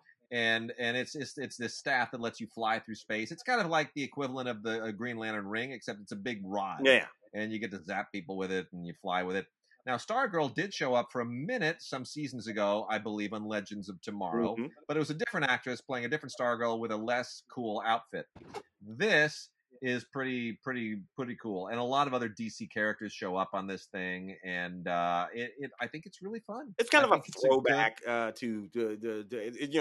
yeah. even the small town that they're in and all that kind of stuff. It sort of resets it all. It doesn't reset it all, but it makes it feel like it's all reset and in the 1950s or something like that. It's not. And again, it's from Berlanti. I don't know that it's necessarily part of the Arrowverse, but I'm sure that they will make it part of the Arrowverse in some Well, in you, some way, you even got though choice. Arrow doesn't You, exist you anymore. got yeah, exactly. But you got Solomon Grundy, Yeah, who's out of what is it, the Batman? yeah, All yeah, that kind of, so some of these characters are crossover characters. More yeah, obscure characters. yeah, There they are. yeah. No, there's a lot of fun stuff on it. A lot of fun stuff on it. So good on them. They're getting the DC pantheon out there in a really big way. I see you got Um, Succession season 2. yeah, And look, Secession. Pretty much everybody on the planet likes this more than me. I thoroughly enjoy some of the performances in Succession. Brian Cox, Kieran Culkin, a number of wonderful, Cherry Jones, a number of wonderful actors in this series. But the series itself, basically a bunch of absolutely terrible, dastardly people in this family, all vying for control of this empire, and the father who doesn't want to give it up, but knows he's going to eventually have to give it up, and how the children are going after each other and him, And effectively, what is it? It's Dallas. It's these series that you and I, it's Dallas, it's Dynasty, Sure, it is. it's Falcon Crest, it's Flamingo Road, and so it's not like we didn't have these, but somehow I don't know, they bug me now. The way we sort of, because we end up sort of like loving these terrible people. But I keep wanting there to be someone in one of these series who isn't disgusting. Bobby Ewing was a good guy, if you remember, Yep. you know, Oh yeah. and Victoria Principal. They were the good guys. They were the good couple in that show. And then all of the heinous things went on around them. In these series, there are no good guys. Everyone is just And terrible. that's what we get with things like Ozark Ozark, too. save That's kind of we're in that moment. Yeah. Sorry, yeah. So yeah, but therein lies the difference. Anyway, Succession, season 2. We got a few things from Mill Creek. I want to make quick mention of to Royal Pains, Mm. the complete series from Mill Creek on DVD, not Blu-ray. This is one of those doctor shows. He's a doctor in the Hamptons. This is a little bit like Northern Exposure, except with a better place. Yeah. No offense to Alaska, but it's like he got a better gig. It's fine. It's basically about the characters more than the environment, to be honest. It's Magnum PI could take place in the Bahamas for all anybody cares, but the characters are what drive it, and in I my guess in it's my experience, fine. Shane, I love him. Yeah, He's one of those guys where you don't, if you didn't think about it, but he has been around for 1,000 years. yeah, I know. Particularly as an actor. I mean, late '80s. He was in Caroline in the City, and just all of these great sitcoms, and a few big movies. He was the guy in Practical Magic, and he popped up in all the Sex in the Cities back in the day, and and has had the lead in one or two television series. But he's just not the kind of guy whose name sticks in your head, but when you see his face and that curly hair, you're like, that guy from Ally McBeal, that guy from, Yep. What Women Want, all that kind of stuff. Around forever, love him. And then also from the Ultraman world on from Mill Creek, we have Ultra Q, the complete series, which is a 12 episode show kind of spun off from the Ultraman world about monster hunters. It's sort of like a Japanese kaiju Ultraman-y version of Night Stalker. Mm. I don't know how any other way to put it. Uh, it's okay. It's a little bit cheesy. It's a little bit hokey, but that's kind of the charm of it. So I mean, if you're into the whole Ultraman thing, and then we also have Ultraman Ginga, the two different series and a movie and a special, all on one big mega freaking Blu-ray set. It's Ultraman Ginga the series, Ultraman Ginga S the series, Ultraman Ginga S the movie, and then Ultra Fight Victory. You know what? Plots don't matter. It's a whole lot of Ultramen doing a whole lot of fighting, and honestly, if you try to make too much out of the stories, you're going to get a headache. I can't keep track of all the different Ultramen at this point, or why they're different, or where they come from, or what they're doing to save what galaxy. None of it makes sense to me. As long as they're cool looking outfits and they're shooting cool rays and stuff is blowing up, I'm on board. Yeah. Did you There you go. did you watch the Frankie Drake Mysteries? I love that show. That's a good show. It's a fun That's a good show. a Canadian show, and it's Yeah. set in Toronto. The Canadians make a lot of these. They're really, really, really good. Murdoch Mysteries is another one. But this one's set in the '20s in Toronto, and I love that it's set in Toronto. Yeah. And Canadian things and Canadian issues, and Canadian politics, and it's just she's a detective. She's a subtle Sherlock, and she has this a partner who's this young black woman, which is actually makes sense in the context of a Canadian show set in the '20s because it was a much more egalitarian society there, and the telephone is like a brand new thing, and it's all very Canada centric. Yet in the background, things that are going on in America are always sort of floating. They're always mentioning, True. the Americans. It does Yeah. say something. All right, and it's just sort of so neat the way they do that, and in a way that we don't do it in the sort of equivalent programs. Anyway, the Frankie Drake Mysteries, a lot of fun. Thoroughly enjoy that. This would be what, season 3? Season 3. Yeah. And then we've also got Burt Sugarman's The Soul of Midnight Special. That's Yeah. 5 DVD set. if you don't know what the Midnight Special was, boy, you were Yeah, deprived. you missed it. Midnight Special was just the greatest thing in the 1970s. I mean, yeah, we grew up on it, and the people that would perform there, it was something to watch. You know, late at night. I remember it would come on what Friday nights? Was Friday it night. Friday or It Saturday? was Friday night. Friday nights. Yeah. I'd sit there and it was just the greatest thing. It was the greatest way to wrap out a week, you know, after school or whatever. It was just great music, great live music. Uh, it was a really really fun way to wrap out the week. The And this is mix a of the way that he would put together those shows, because I mean, rock and soul and R&B. it was great. This is the soul love. So you get Yeah. Brown, you get So these are the soul yeah. performances from it, and you get James Brown Yeah. obviously, and Gladys Knight and the Pips obviously, but also Curtis Oh Mayfield yeah. and Sly and the Family Al Stone and Green. Al Green, Barry White. You know, I mean, it's a joy to see some of these people The perform Ohio because you hear that. players. Every band that I was in from the time that I was 8 years old until Yeah. I was 17 was basically a band pretending to be the Ohio players. Oh, With these brothers it, out of Sugarfoot and all those guys. Sly and the Family yeah. Stone, the Spinners. It's fantastic stuff, man. It's really good. And the thing is, you know, we all hear this music on a regular basis on the radio or on your mix or whatever, but a lot of these acts were first and foremost performers, Mm, not just great musicians, not just great composers and songwriters, but mm. performers. You don't get them unless you get them on stage.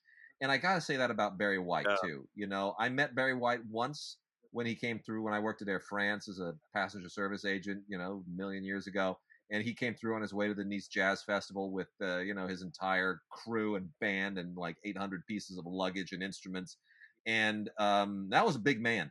You know, Barry. I mean, not just not like fat, but like Barry Big. White was like Oh yeah, 6'5". yeah. He was like 6'5". He was an enormous. I mean, he was like he dominated the room. And the thing that was just so amazing about Barry White is as soon as that voice hits you and that smile hits you, you were in. I was gay for however long he was in the room. Oh, Barry. It was amazing. It's just that but he was so kind to everyone and so gregarious and just the warmest man. And it's just, you know, you get that when you see him perform, and you don't necessarily get it just listening. You Yeah, got to see him. You got to see got it, a and lot of it's people. I went to so many bear as you know, and then, it's so bizarre for me. For a moment, and you'll remember this. I was on this film review show, this PBS based film review show, yeah. and the producer of that show shot it out of his home. His home happened to be the last home that Barry White lived in, No kidding. and he literally bought that house from Barry White back in the 90s. Mike Freeman is the producer's name, and so for about a season of this PS show that I was on 5 or 6 times, I would go to Barry White's house and hang out in Barry White's living room and shoot Wow. this show. It was and even then, this is only a few years ago. He was still getting mail addressed to Barry White. No And kidding. he's like, why would I put a stop to that? That's fantastic. That's just the nuttiest thing in the world. California, you gotta love this town. Rick and Morty season. Yep. Look, I watched a season or two of Rick and Morty. Thoroughly enjoyed it. Kind of funny. It got a little mean to me after a while.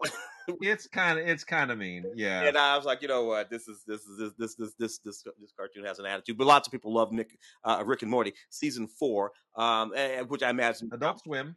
Adult Swim out of Adult Swim. Where I imagine that comes with some fairly fun Nope. crap. Nope. Nothing? No extras. Really? Nothing. Nothing at all on it. Nothing at all on it. Frankly, I consider that But rude.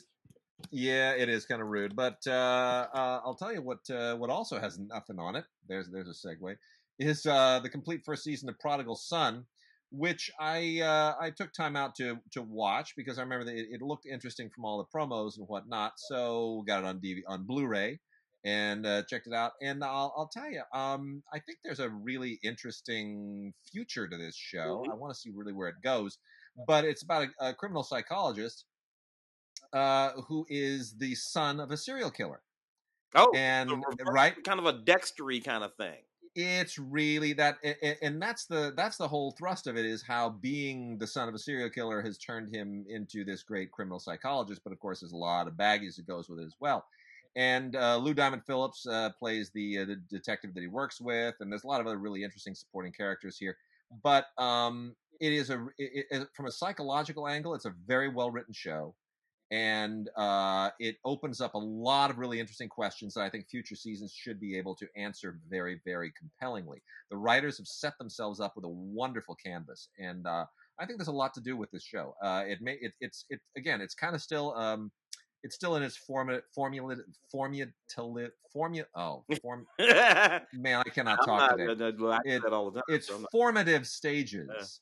But first season of Prodigal Son is very, very promising. Let's do like two more, and then we'll wrap it into the Lee Renee interview. Okay, the Good Fight, which I know a lot of people really really love. I didn't follow that one out of The Good Wife. I probably should have followed it out of The Good Wife. You know, I did not realize Michelle King, Robert King, creators of that show. Phil Alden Robinson is one of the creators of The Good Fight. Yeah, I did not yeah, know that. I don't know why I didn't know that, but it just never. Anyway, Christine Baranski. Delroy Lindo.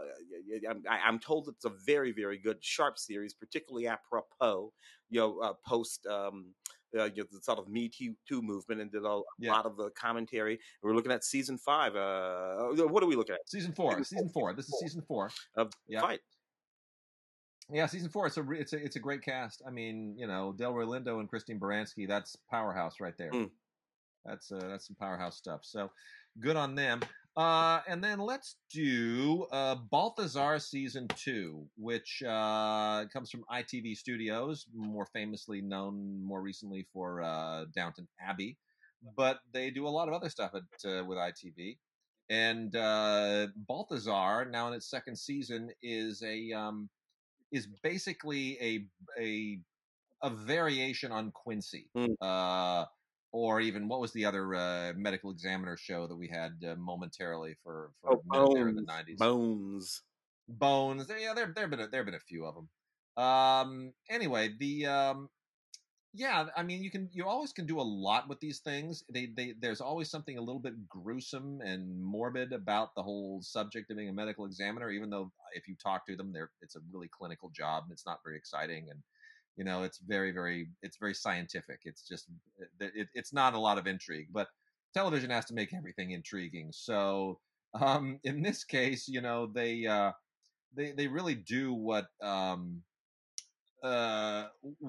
you could only do on a European show. And the backdrop for the show is, of course, is Parisian. It's a French series produced by ITV. So because it is French, because it's set in Paris, you wind up having a lot of sort of the residue of the Middle Ages always kind of creeps in, right? Yeah. Because who knows what's buried around Paris.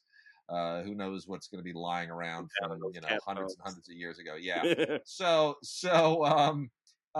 You mix a little bit of the ugliness of the Middle Ages with the ugliness of the modern ages, and you find where they intersect, and you wind up with a pretty sharp show. Now in its second season, Balthazar, and of course he has to be very, very sexy, and he is.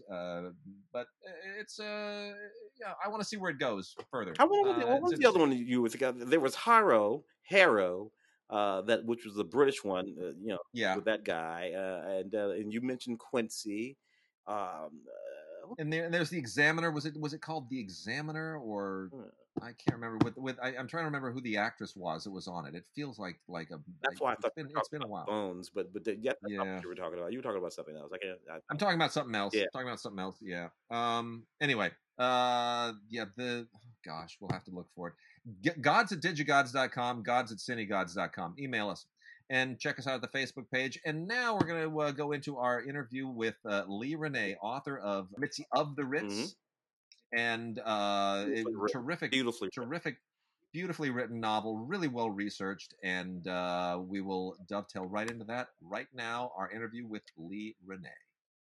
So we're trying to expand more and more during the pandemic period to cover things and cover people that we otherwise might not necessarily get to. And we have got a tremendous Hollywood novel and novelist to talk about today.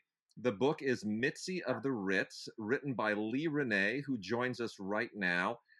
This is not a lot of people go out and write novels about old Hollywood, and Lee Renee deserves all the credit in the world. This is a beautifully researched, very, very compelling novel that takes place right around the transition period of silent films and sound, and it's just a wonderful backdrop for these incredibly colorful characters. Tim, thanks for being with us here, and a big welcome to Lee Renee. Well, thank you for having me. I really appreciate this. Well, it's a So, perfectly fantastic book. I really, really love it. I love your lead character, your young heroine. Uh, when the book begins, she's in New York. She's a member of this sort of Jewish family, and someone has just passed, but she's looking to get the hell out of town. Tell us where you came up with this wonderful story that puts this heroine right smack dab in Hollywood. Well, it was interesting because I actually met Mitzi. She's passed away, but she had, at the age of 14, had gone to a very prestigious college in New York. She was head of her class. Um, and then later on, she wanted to be a singer, but her father didn't want her to. But later on, because of the depression, she started singing on the radio. A lot of people we wouldn't think uh, of had to started their careers in the during the depression because they needed jobs, and they started show business careers. So she told me all these stories, and then I just incorporated them into the book, and it was a lot of fun. Her name was Ethel Boot. She was extremely progressive in her politics, very Jewish, and she told me all kind of stories of growing up in New York, being a child prodigy, and then also a singer. So that was how interesting. how much of this of the story is kind of percentage wise fact and fiction, or is it just kind of too hard to sort of separate at this point? Because you do such a wonderful job. Nobody would ever imagine that there's even a bit of fiction in this, and yet you really kind of bring it all together in a very fluid and elegant way. Well, I don't know how you can, what the percentage is, but I did use a lot of the my accumulated research because I had the privilege of being on every single major movie lot. I even went to the Columbia lot before it was torn down. So I saw all of them. I also knew old movie people. As a child, I grew up around a woman who had played maid roles during in Hollywood, and she had gone blind because of Klieg light, which afflicted a lot of people. You know, the Klieg lighting that they use. Mm-hmm. Sometimes it would blind people, and there was nothing to protect her. So she told us stories when I was a little girl of working in all these movies, and just my interest in movies of the early 30s because it was an interesting time in Hollywood because the inception of sound hit the same year as the Great Depression. Mm. And thousands of theaters around the country closed because they didn't have the money to wire for sound. So people, only the big studios that owned their own theaters were able to continue. And so I wanted to talk about that. That it was a business. It really was a business, and I wanted to bring that out and just talk about what it must have been like in during the Depression to go to these big theaters downtown, which I've seen all of them because when I grew up in Los Angeles, they were all working theaters, All up and down Broadway, all of them. the facades of which are still there. If Yeah, Yeah. you live in Los Angeles, very often now they're anything from flea markets to jewelry shops. But yeah. those facades are all there. One or two, the Orpheum, I think, has been brought back.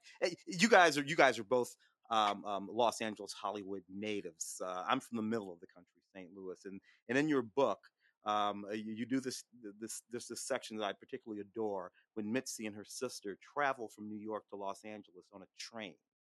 And it's just a beautiful train ride, rendered in some lovely prose.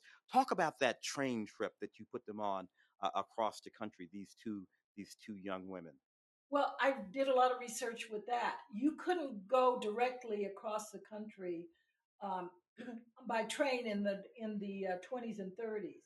You had to switch in Chicago, and they had just built this big train depot in Chicago, and they get onto the train.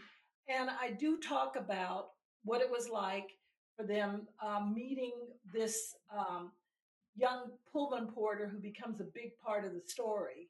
And all of these uh, personalities, movie personalities, because remember, there wasn't flight.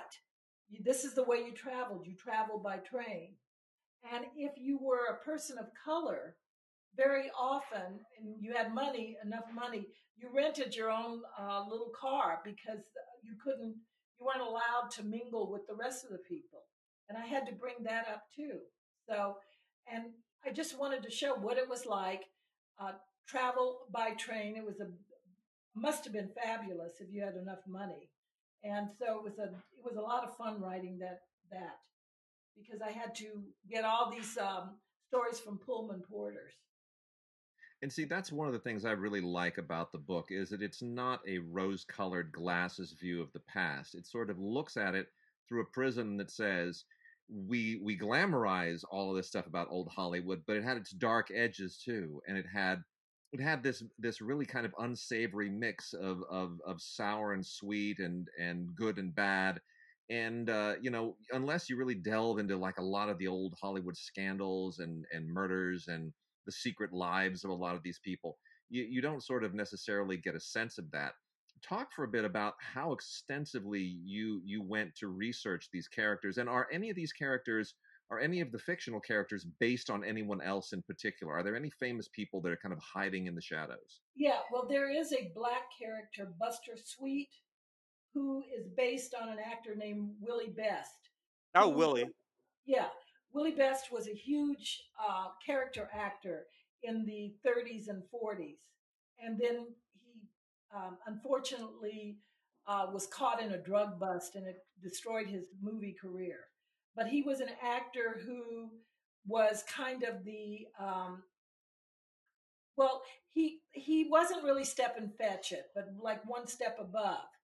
I combined him with another actual character, Sunshine Sammy Morrison, who had started off as a child actor. He'd worked for Hal Roach and he worked with Snub Pollard and he did all these silent films.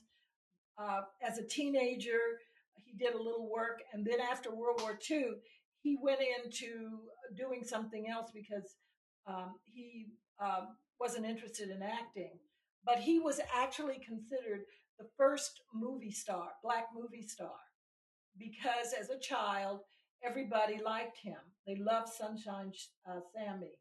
And he had a big career. He worked with Harold Lloyd. So I combined these two characters, someone who was a child performer and then became a real actor, an adult actor, and was able to transition in the movie system.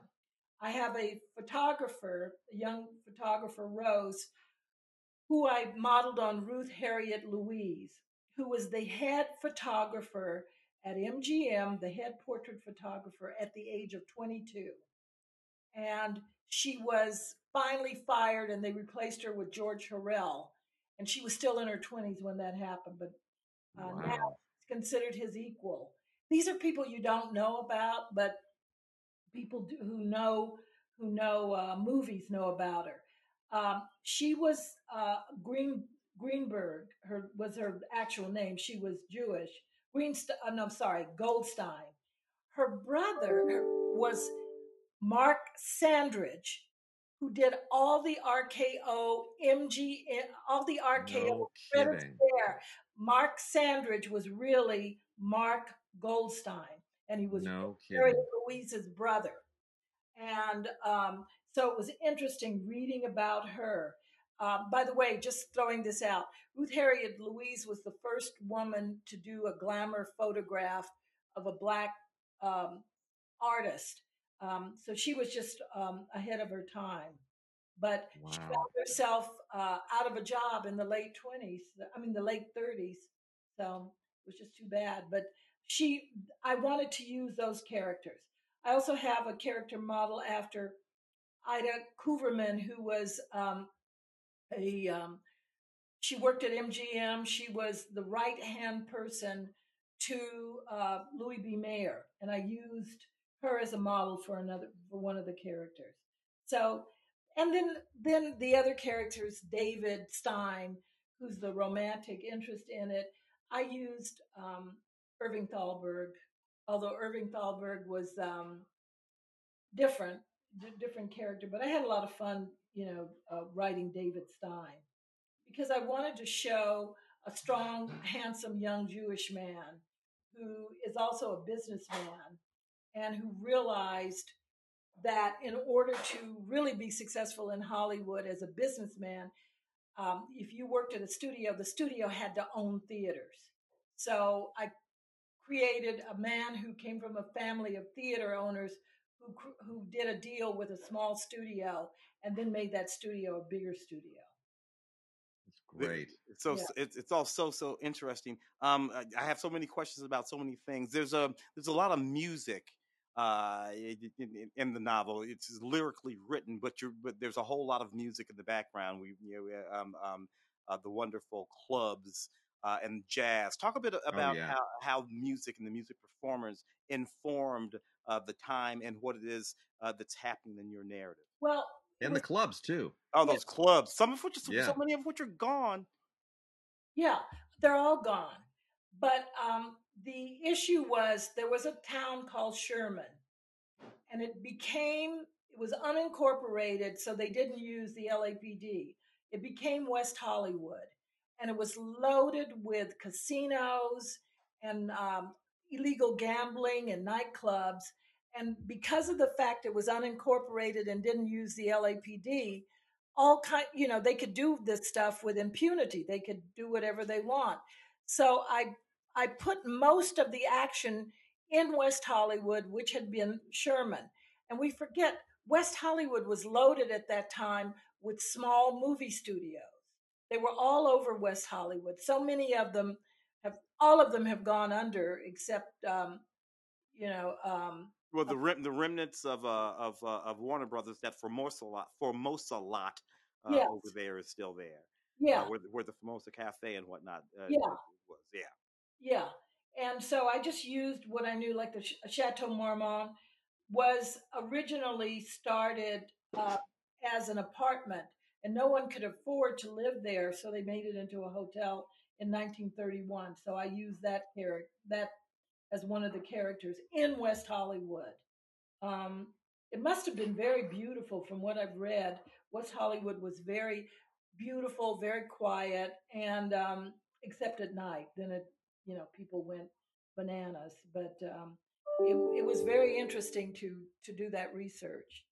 And the other thing that I wanted to ask you, I know that your character, the person that your lead character is based on, is a woman of Jewish descent, and thus Mitzi is Jewish. But of course, the Jewish people were prominent in positions of power all over Hollywood. Yet there was still this thing of where sometimes they tried to pass, they tried to hide the Oh fact yeah, that they they were would Jewish. change. Talk a little bit about that weird sort of dichotomy. The bosses are Jews, but the actors are pretending not to be.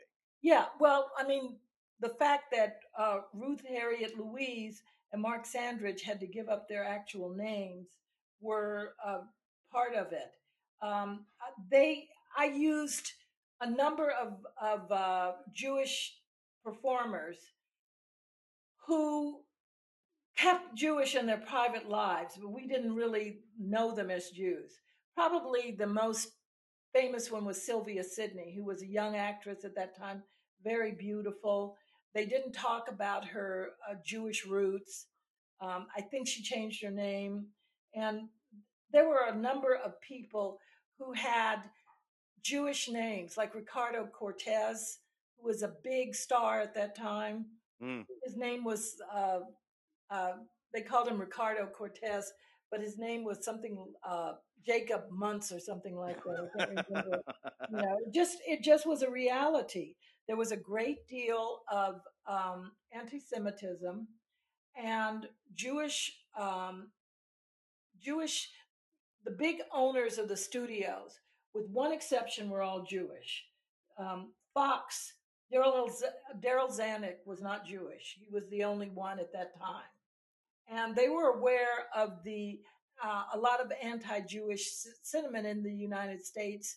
Many of them converted, not all of them, but some converted. They lived relatively secular lives. And so that was an interesting character, interesting to look at. I'm sorry, interesting character, interesting to look at. I used Harry Cohn as one of the characters. And I also I met a lady who died. Her name was Edith Fellows. She was in the original Pennies from Heaven. She Mm. was a child Yeah. partner. She she was just a gracious lady, and she told me all kind of stories about working in Colombia, what it was like for a child performer there. It was just fascinating that the minute you reached puberty, you were didn't have a job. She had lovely things to say about Harry Cohn, who's normally considered the son Wow. bitch of all time. Yeah. Yeah, that you don't hear good stories about Harry Cohn too often. No, but she just adored him. There were a few people who really adored him. Maureen O'Hara liked him, and a few other actresses really liked him. But she said he protected her against um, from her grandmother, who took all her money. Hmm. And we forget, even though there was a Coogan law that still didn't um, protect all of their assets. So Harry Cohn took her mother aside and said, I could easily make sure that she doesn't work at all. And I can't do anything now because you are her mother. But the minute she turns 18, the gravy train stops, and I'll work with her. You will not be allowed on this lot. And she said he saved her life. Mm. So Wow. that was her belief. And she also said that, which has been written about, he used to walk around the studio every day because it was a fairly small studio and he could do it. But she said a lot of people liked him. He would visit, he knew everybody's name. So she gave a completely different portrait of Harry Cohn. And so that's why I was able to use a character based on that in my book. So. Based on your research, what is the greatest myth or misperception about old Hollywood that we have when we look back through our nostalgia? I think that people talk about the sordid part. They don't realize that those performers worked 24/7. There was no Screen Actors Guild. Screen Actors Guild started in 1933 because the studios were working them so hard. They Hmm. would work forever, forever. When Boris Karloff made Frankenstein, one day he worked for 25 hours straight, a day and 1 hour straight. And if you were an actress and they wanted you to dye your hair blonde, you had to do your hair blonde. You had absolutely no choice in the roles. There was nobody to stand up for you. And it didn't mean that the people who owned the studios were bad. This is the way it was their studio and that's the way they wanted it. And so I would say there was, there were uprisings in the studio system. People really, if you were with a big studio, they really loved it, but they also were aware the studio could get rid of you at any time, which is another reality. Mm. If you didn't behave, the studio, was tootsie goodbye, quite literally. And Wow. I, wanted to put that in there, and just the reality of what it was like, specifically during the Depression, when people were starving to death, not starving to death, but starving. And it was the only thing that they had. There was no television, there were no computers, there were no computer gaming. Going to the movies, it was either the movies or the radio, and that was it. And so that's one of the reasons why these movies theaters were so sumptuous and so beautiful, because it was a true experience. And I think. Go ahead, Tim. These sometimes we forget when we look back at these old movies, particularly ones that had these young starlets in them, just how young they were. yeah, Some of them had the stage mothers or whatnot, but a lot of them, even the ones who came out on their own in the midst of the Depression, nothing. Teenagers, girls, really, they were girls, not women at all, girls. Talk a Idle, little bit about all of these girls coming idle, to Hollywood and yeah. sometimes becoming prey to, go. Well, Ida Lupino was called a baby vamp. She was doing uh, playing adult roles from the age of 14. Loretta Young did her first adult role at the age of 14 in a silent, in an MGM silent, opposite Lon Chaney, who was the big star of that period. There were a lot of reasons for early on using younger girls because they looked good under that harsh light, Mm, because that light would age the average woman in no time. And they had horrible makeup at that time, that panchromatic makeup. And then later on, Max Factor was able to work with the studios and change it. So, and Max Factor, of course, was Jewish too. And he had this huge impact on the way people looked. But there are a lot of stars and a lot of women in that period.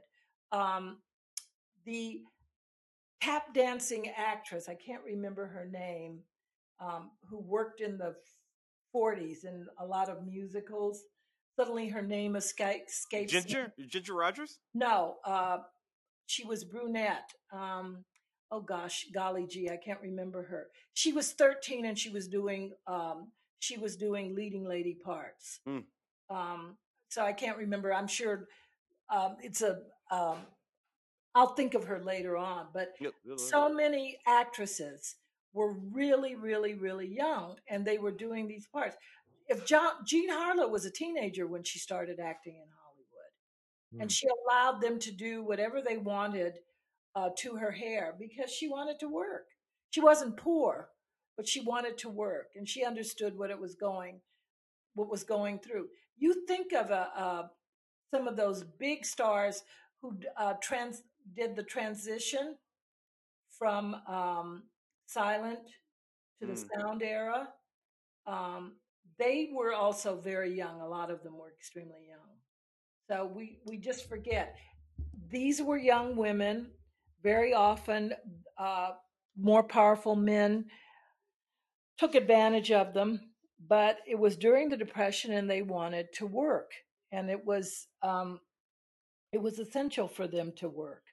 So, we have to, I, I tip my hat to them because I realized what it was like, what it must have been like. So when people read your book, and I encourage anybody who has any kind of love for the history of the movies to definitely pick it up. You can grab it at Amazon, either Kindle or in physical, actual, will not wear out the battery book form. I know that's a anomaly to people now, but it's kind of nice to know that your book's not going to run out of battery when you're reading it, and it's Mhm. such a page turner. But it really is, it's so much of a Hollywood history as well as a great story. What do you think? You raise a great point that back then it was the only game in town. There were no video games. There was no television. There was no anything other than radio at a certain point. Movies, that was it. That was, it was affordable. And here we are during this pandemic, and I think people are dying to go to the movies again when the theaters open up. And I think people are going to want movies to be different than they were before. They're going to want them to be bigger and more glamorous. I think that hunger might be there again. What lessons do you think today's Hollywood can take from the Hollywood of old? The fact that the Hollywood of old actually looked at what was going on around the country, which is something I don't think that people do today.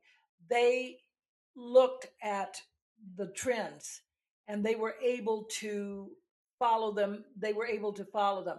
One of the things I thought was interesting was when um, when sound became the big deal and every studio slowly but surely transitioned, there were two things that were going on.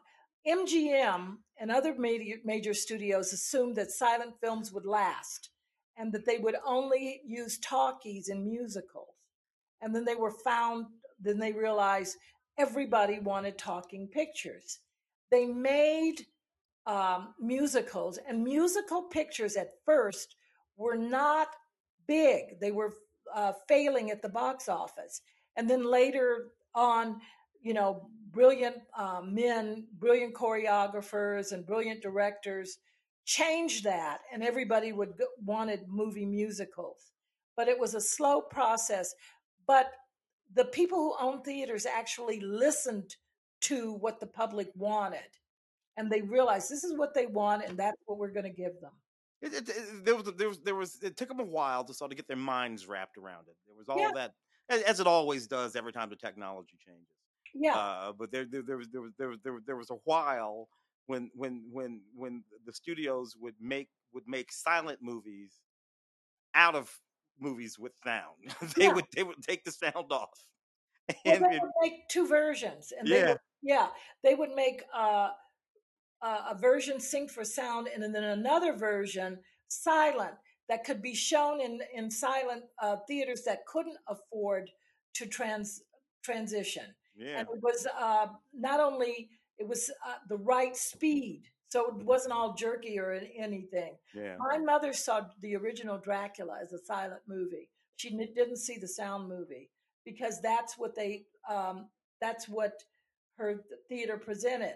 So they continued making silent movies until 1932, 33 for these small theaters that couldn't afford to transition. And it was a very, very interesting time for a lot of people, and very hard, very, very hard, because the they had to completely change all the cameras. So the cameras were much larger, Mm, louder, but mm, they couldn't be allowed to. You couldn't hear the roar of the camera over when you were filming. So they had to work on that, and then they had to figure out this and that.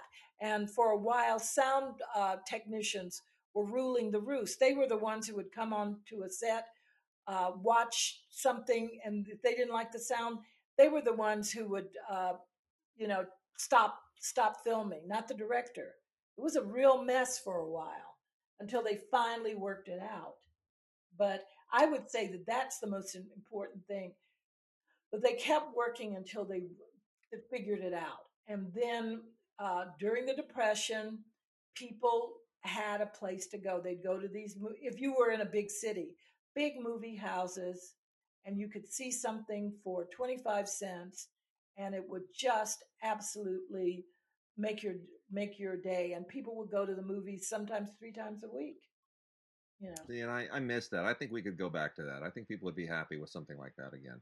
I just don't know. I just don't know. I think that we're going to have some sort of hybrid, because Yeah, I talk to people who are afraid to go to movie theaters, and you know, they no longer are in the movie habit.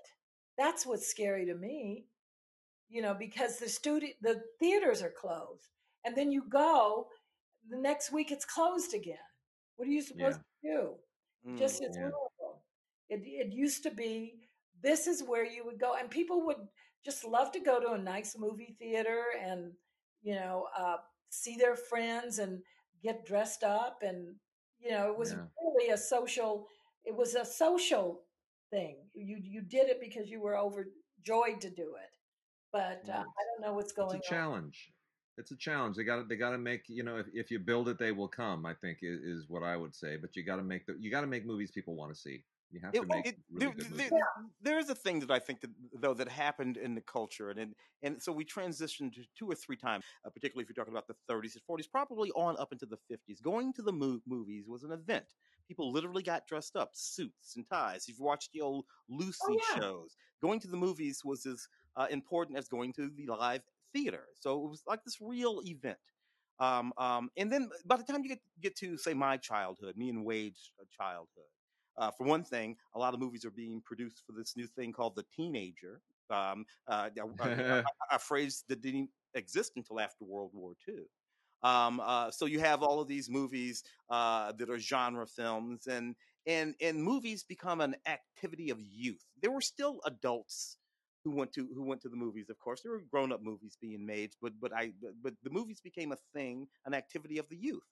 And even as we grew up, we took we the cinema that I went to as a teenager, a young 20s person.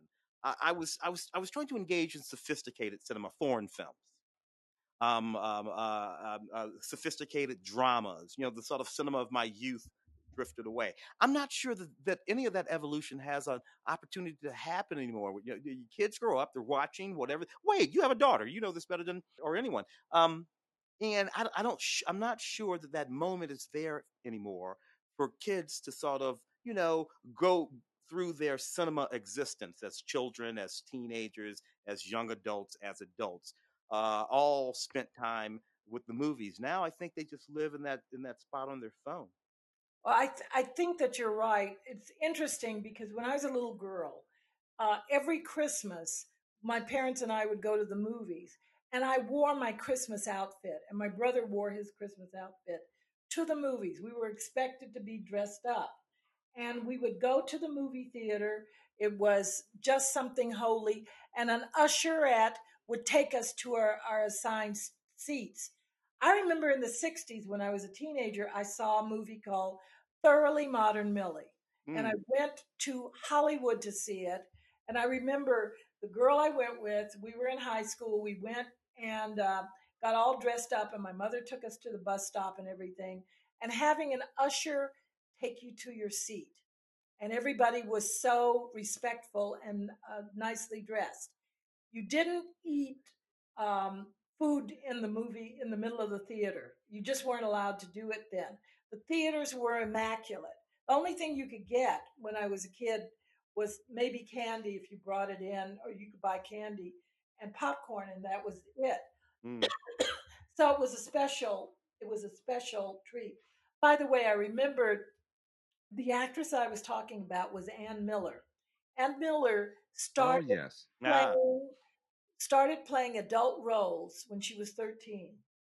I did not know that. Yeah, she was, if you go back, and no one believed her until they looked at her actual birth certificate. 'Cause she said it was the Depression. She'd come from Texas with her mother, and these were the roles. The minute she hit puberty, she had to play adult roles, and that Wow. was the reality of it. Well, So my wife actually met Ann Miller working on Mulholland Mulholland. Drive. Yeah, she is a Yeah, Mulholland. she's in David Lynch's Mulholland Drive, which my wife worked on. My wife was an executive on that, and said she was just the most lovely lady, and that may even be her last movie. So we kind of come full circle there. I think it was her last movie. She Yeah. was kind of a she was from a different era because she said I didn't want to do movies with sex, and then she ended up doing Mount Mulholland Drive, which was no.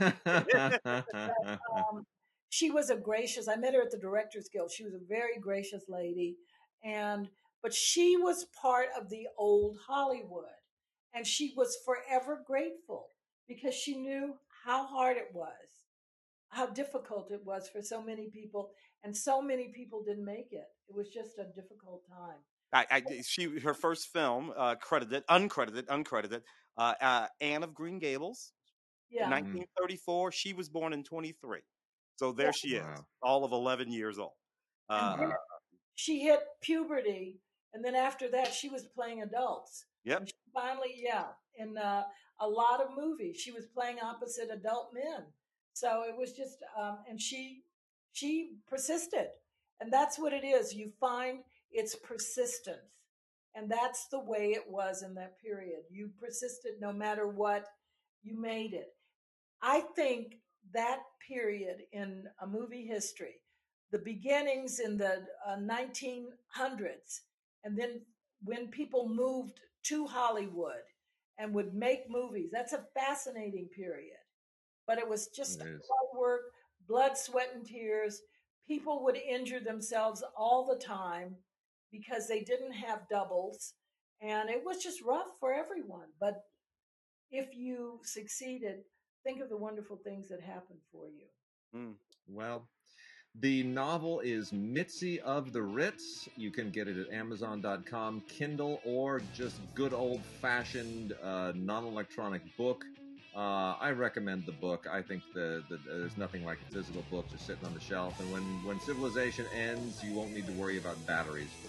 So the novel again is Mitzi of the Ritz by Lee Renee. Lee, thank you so much for talking with us, and we wish you all the very, very best with the novel. Thank you so very much for having me.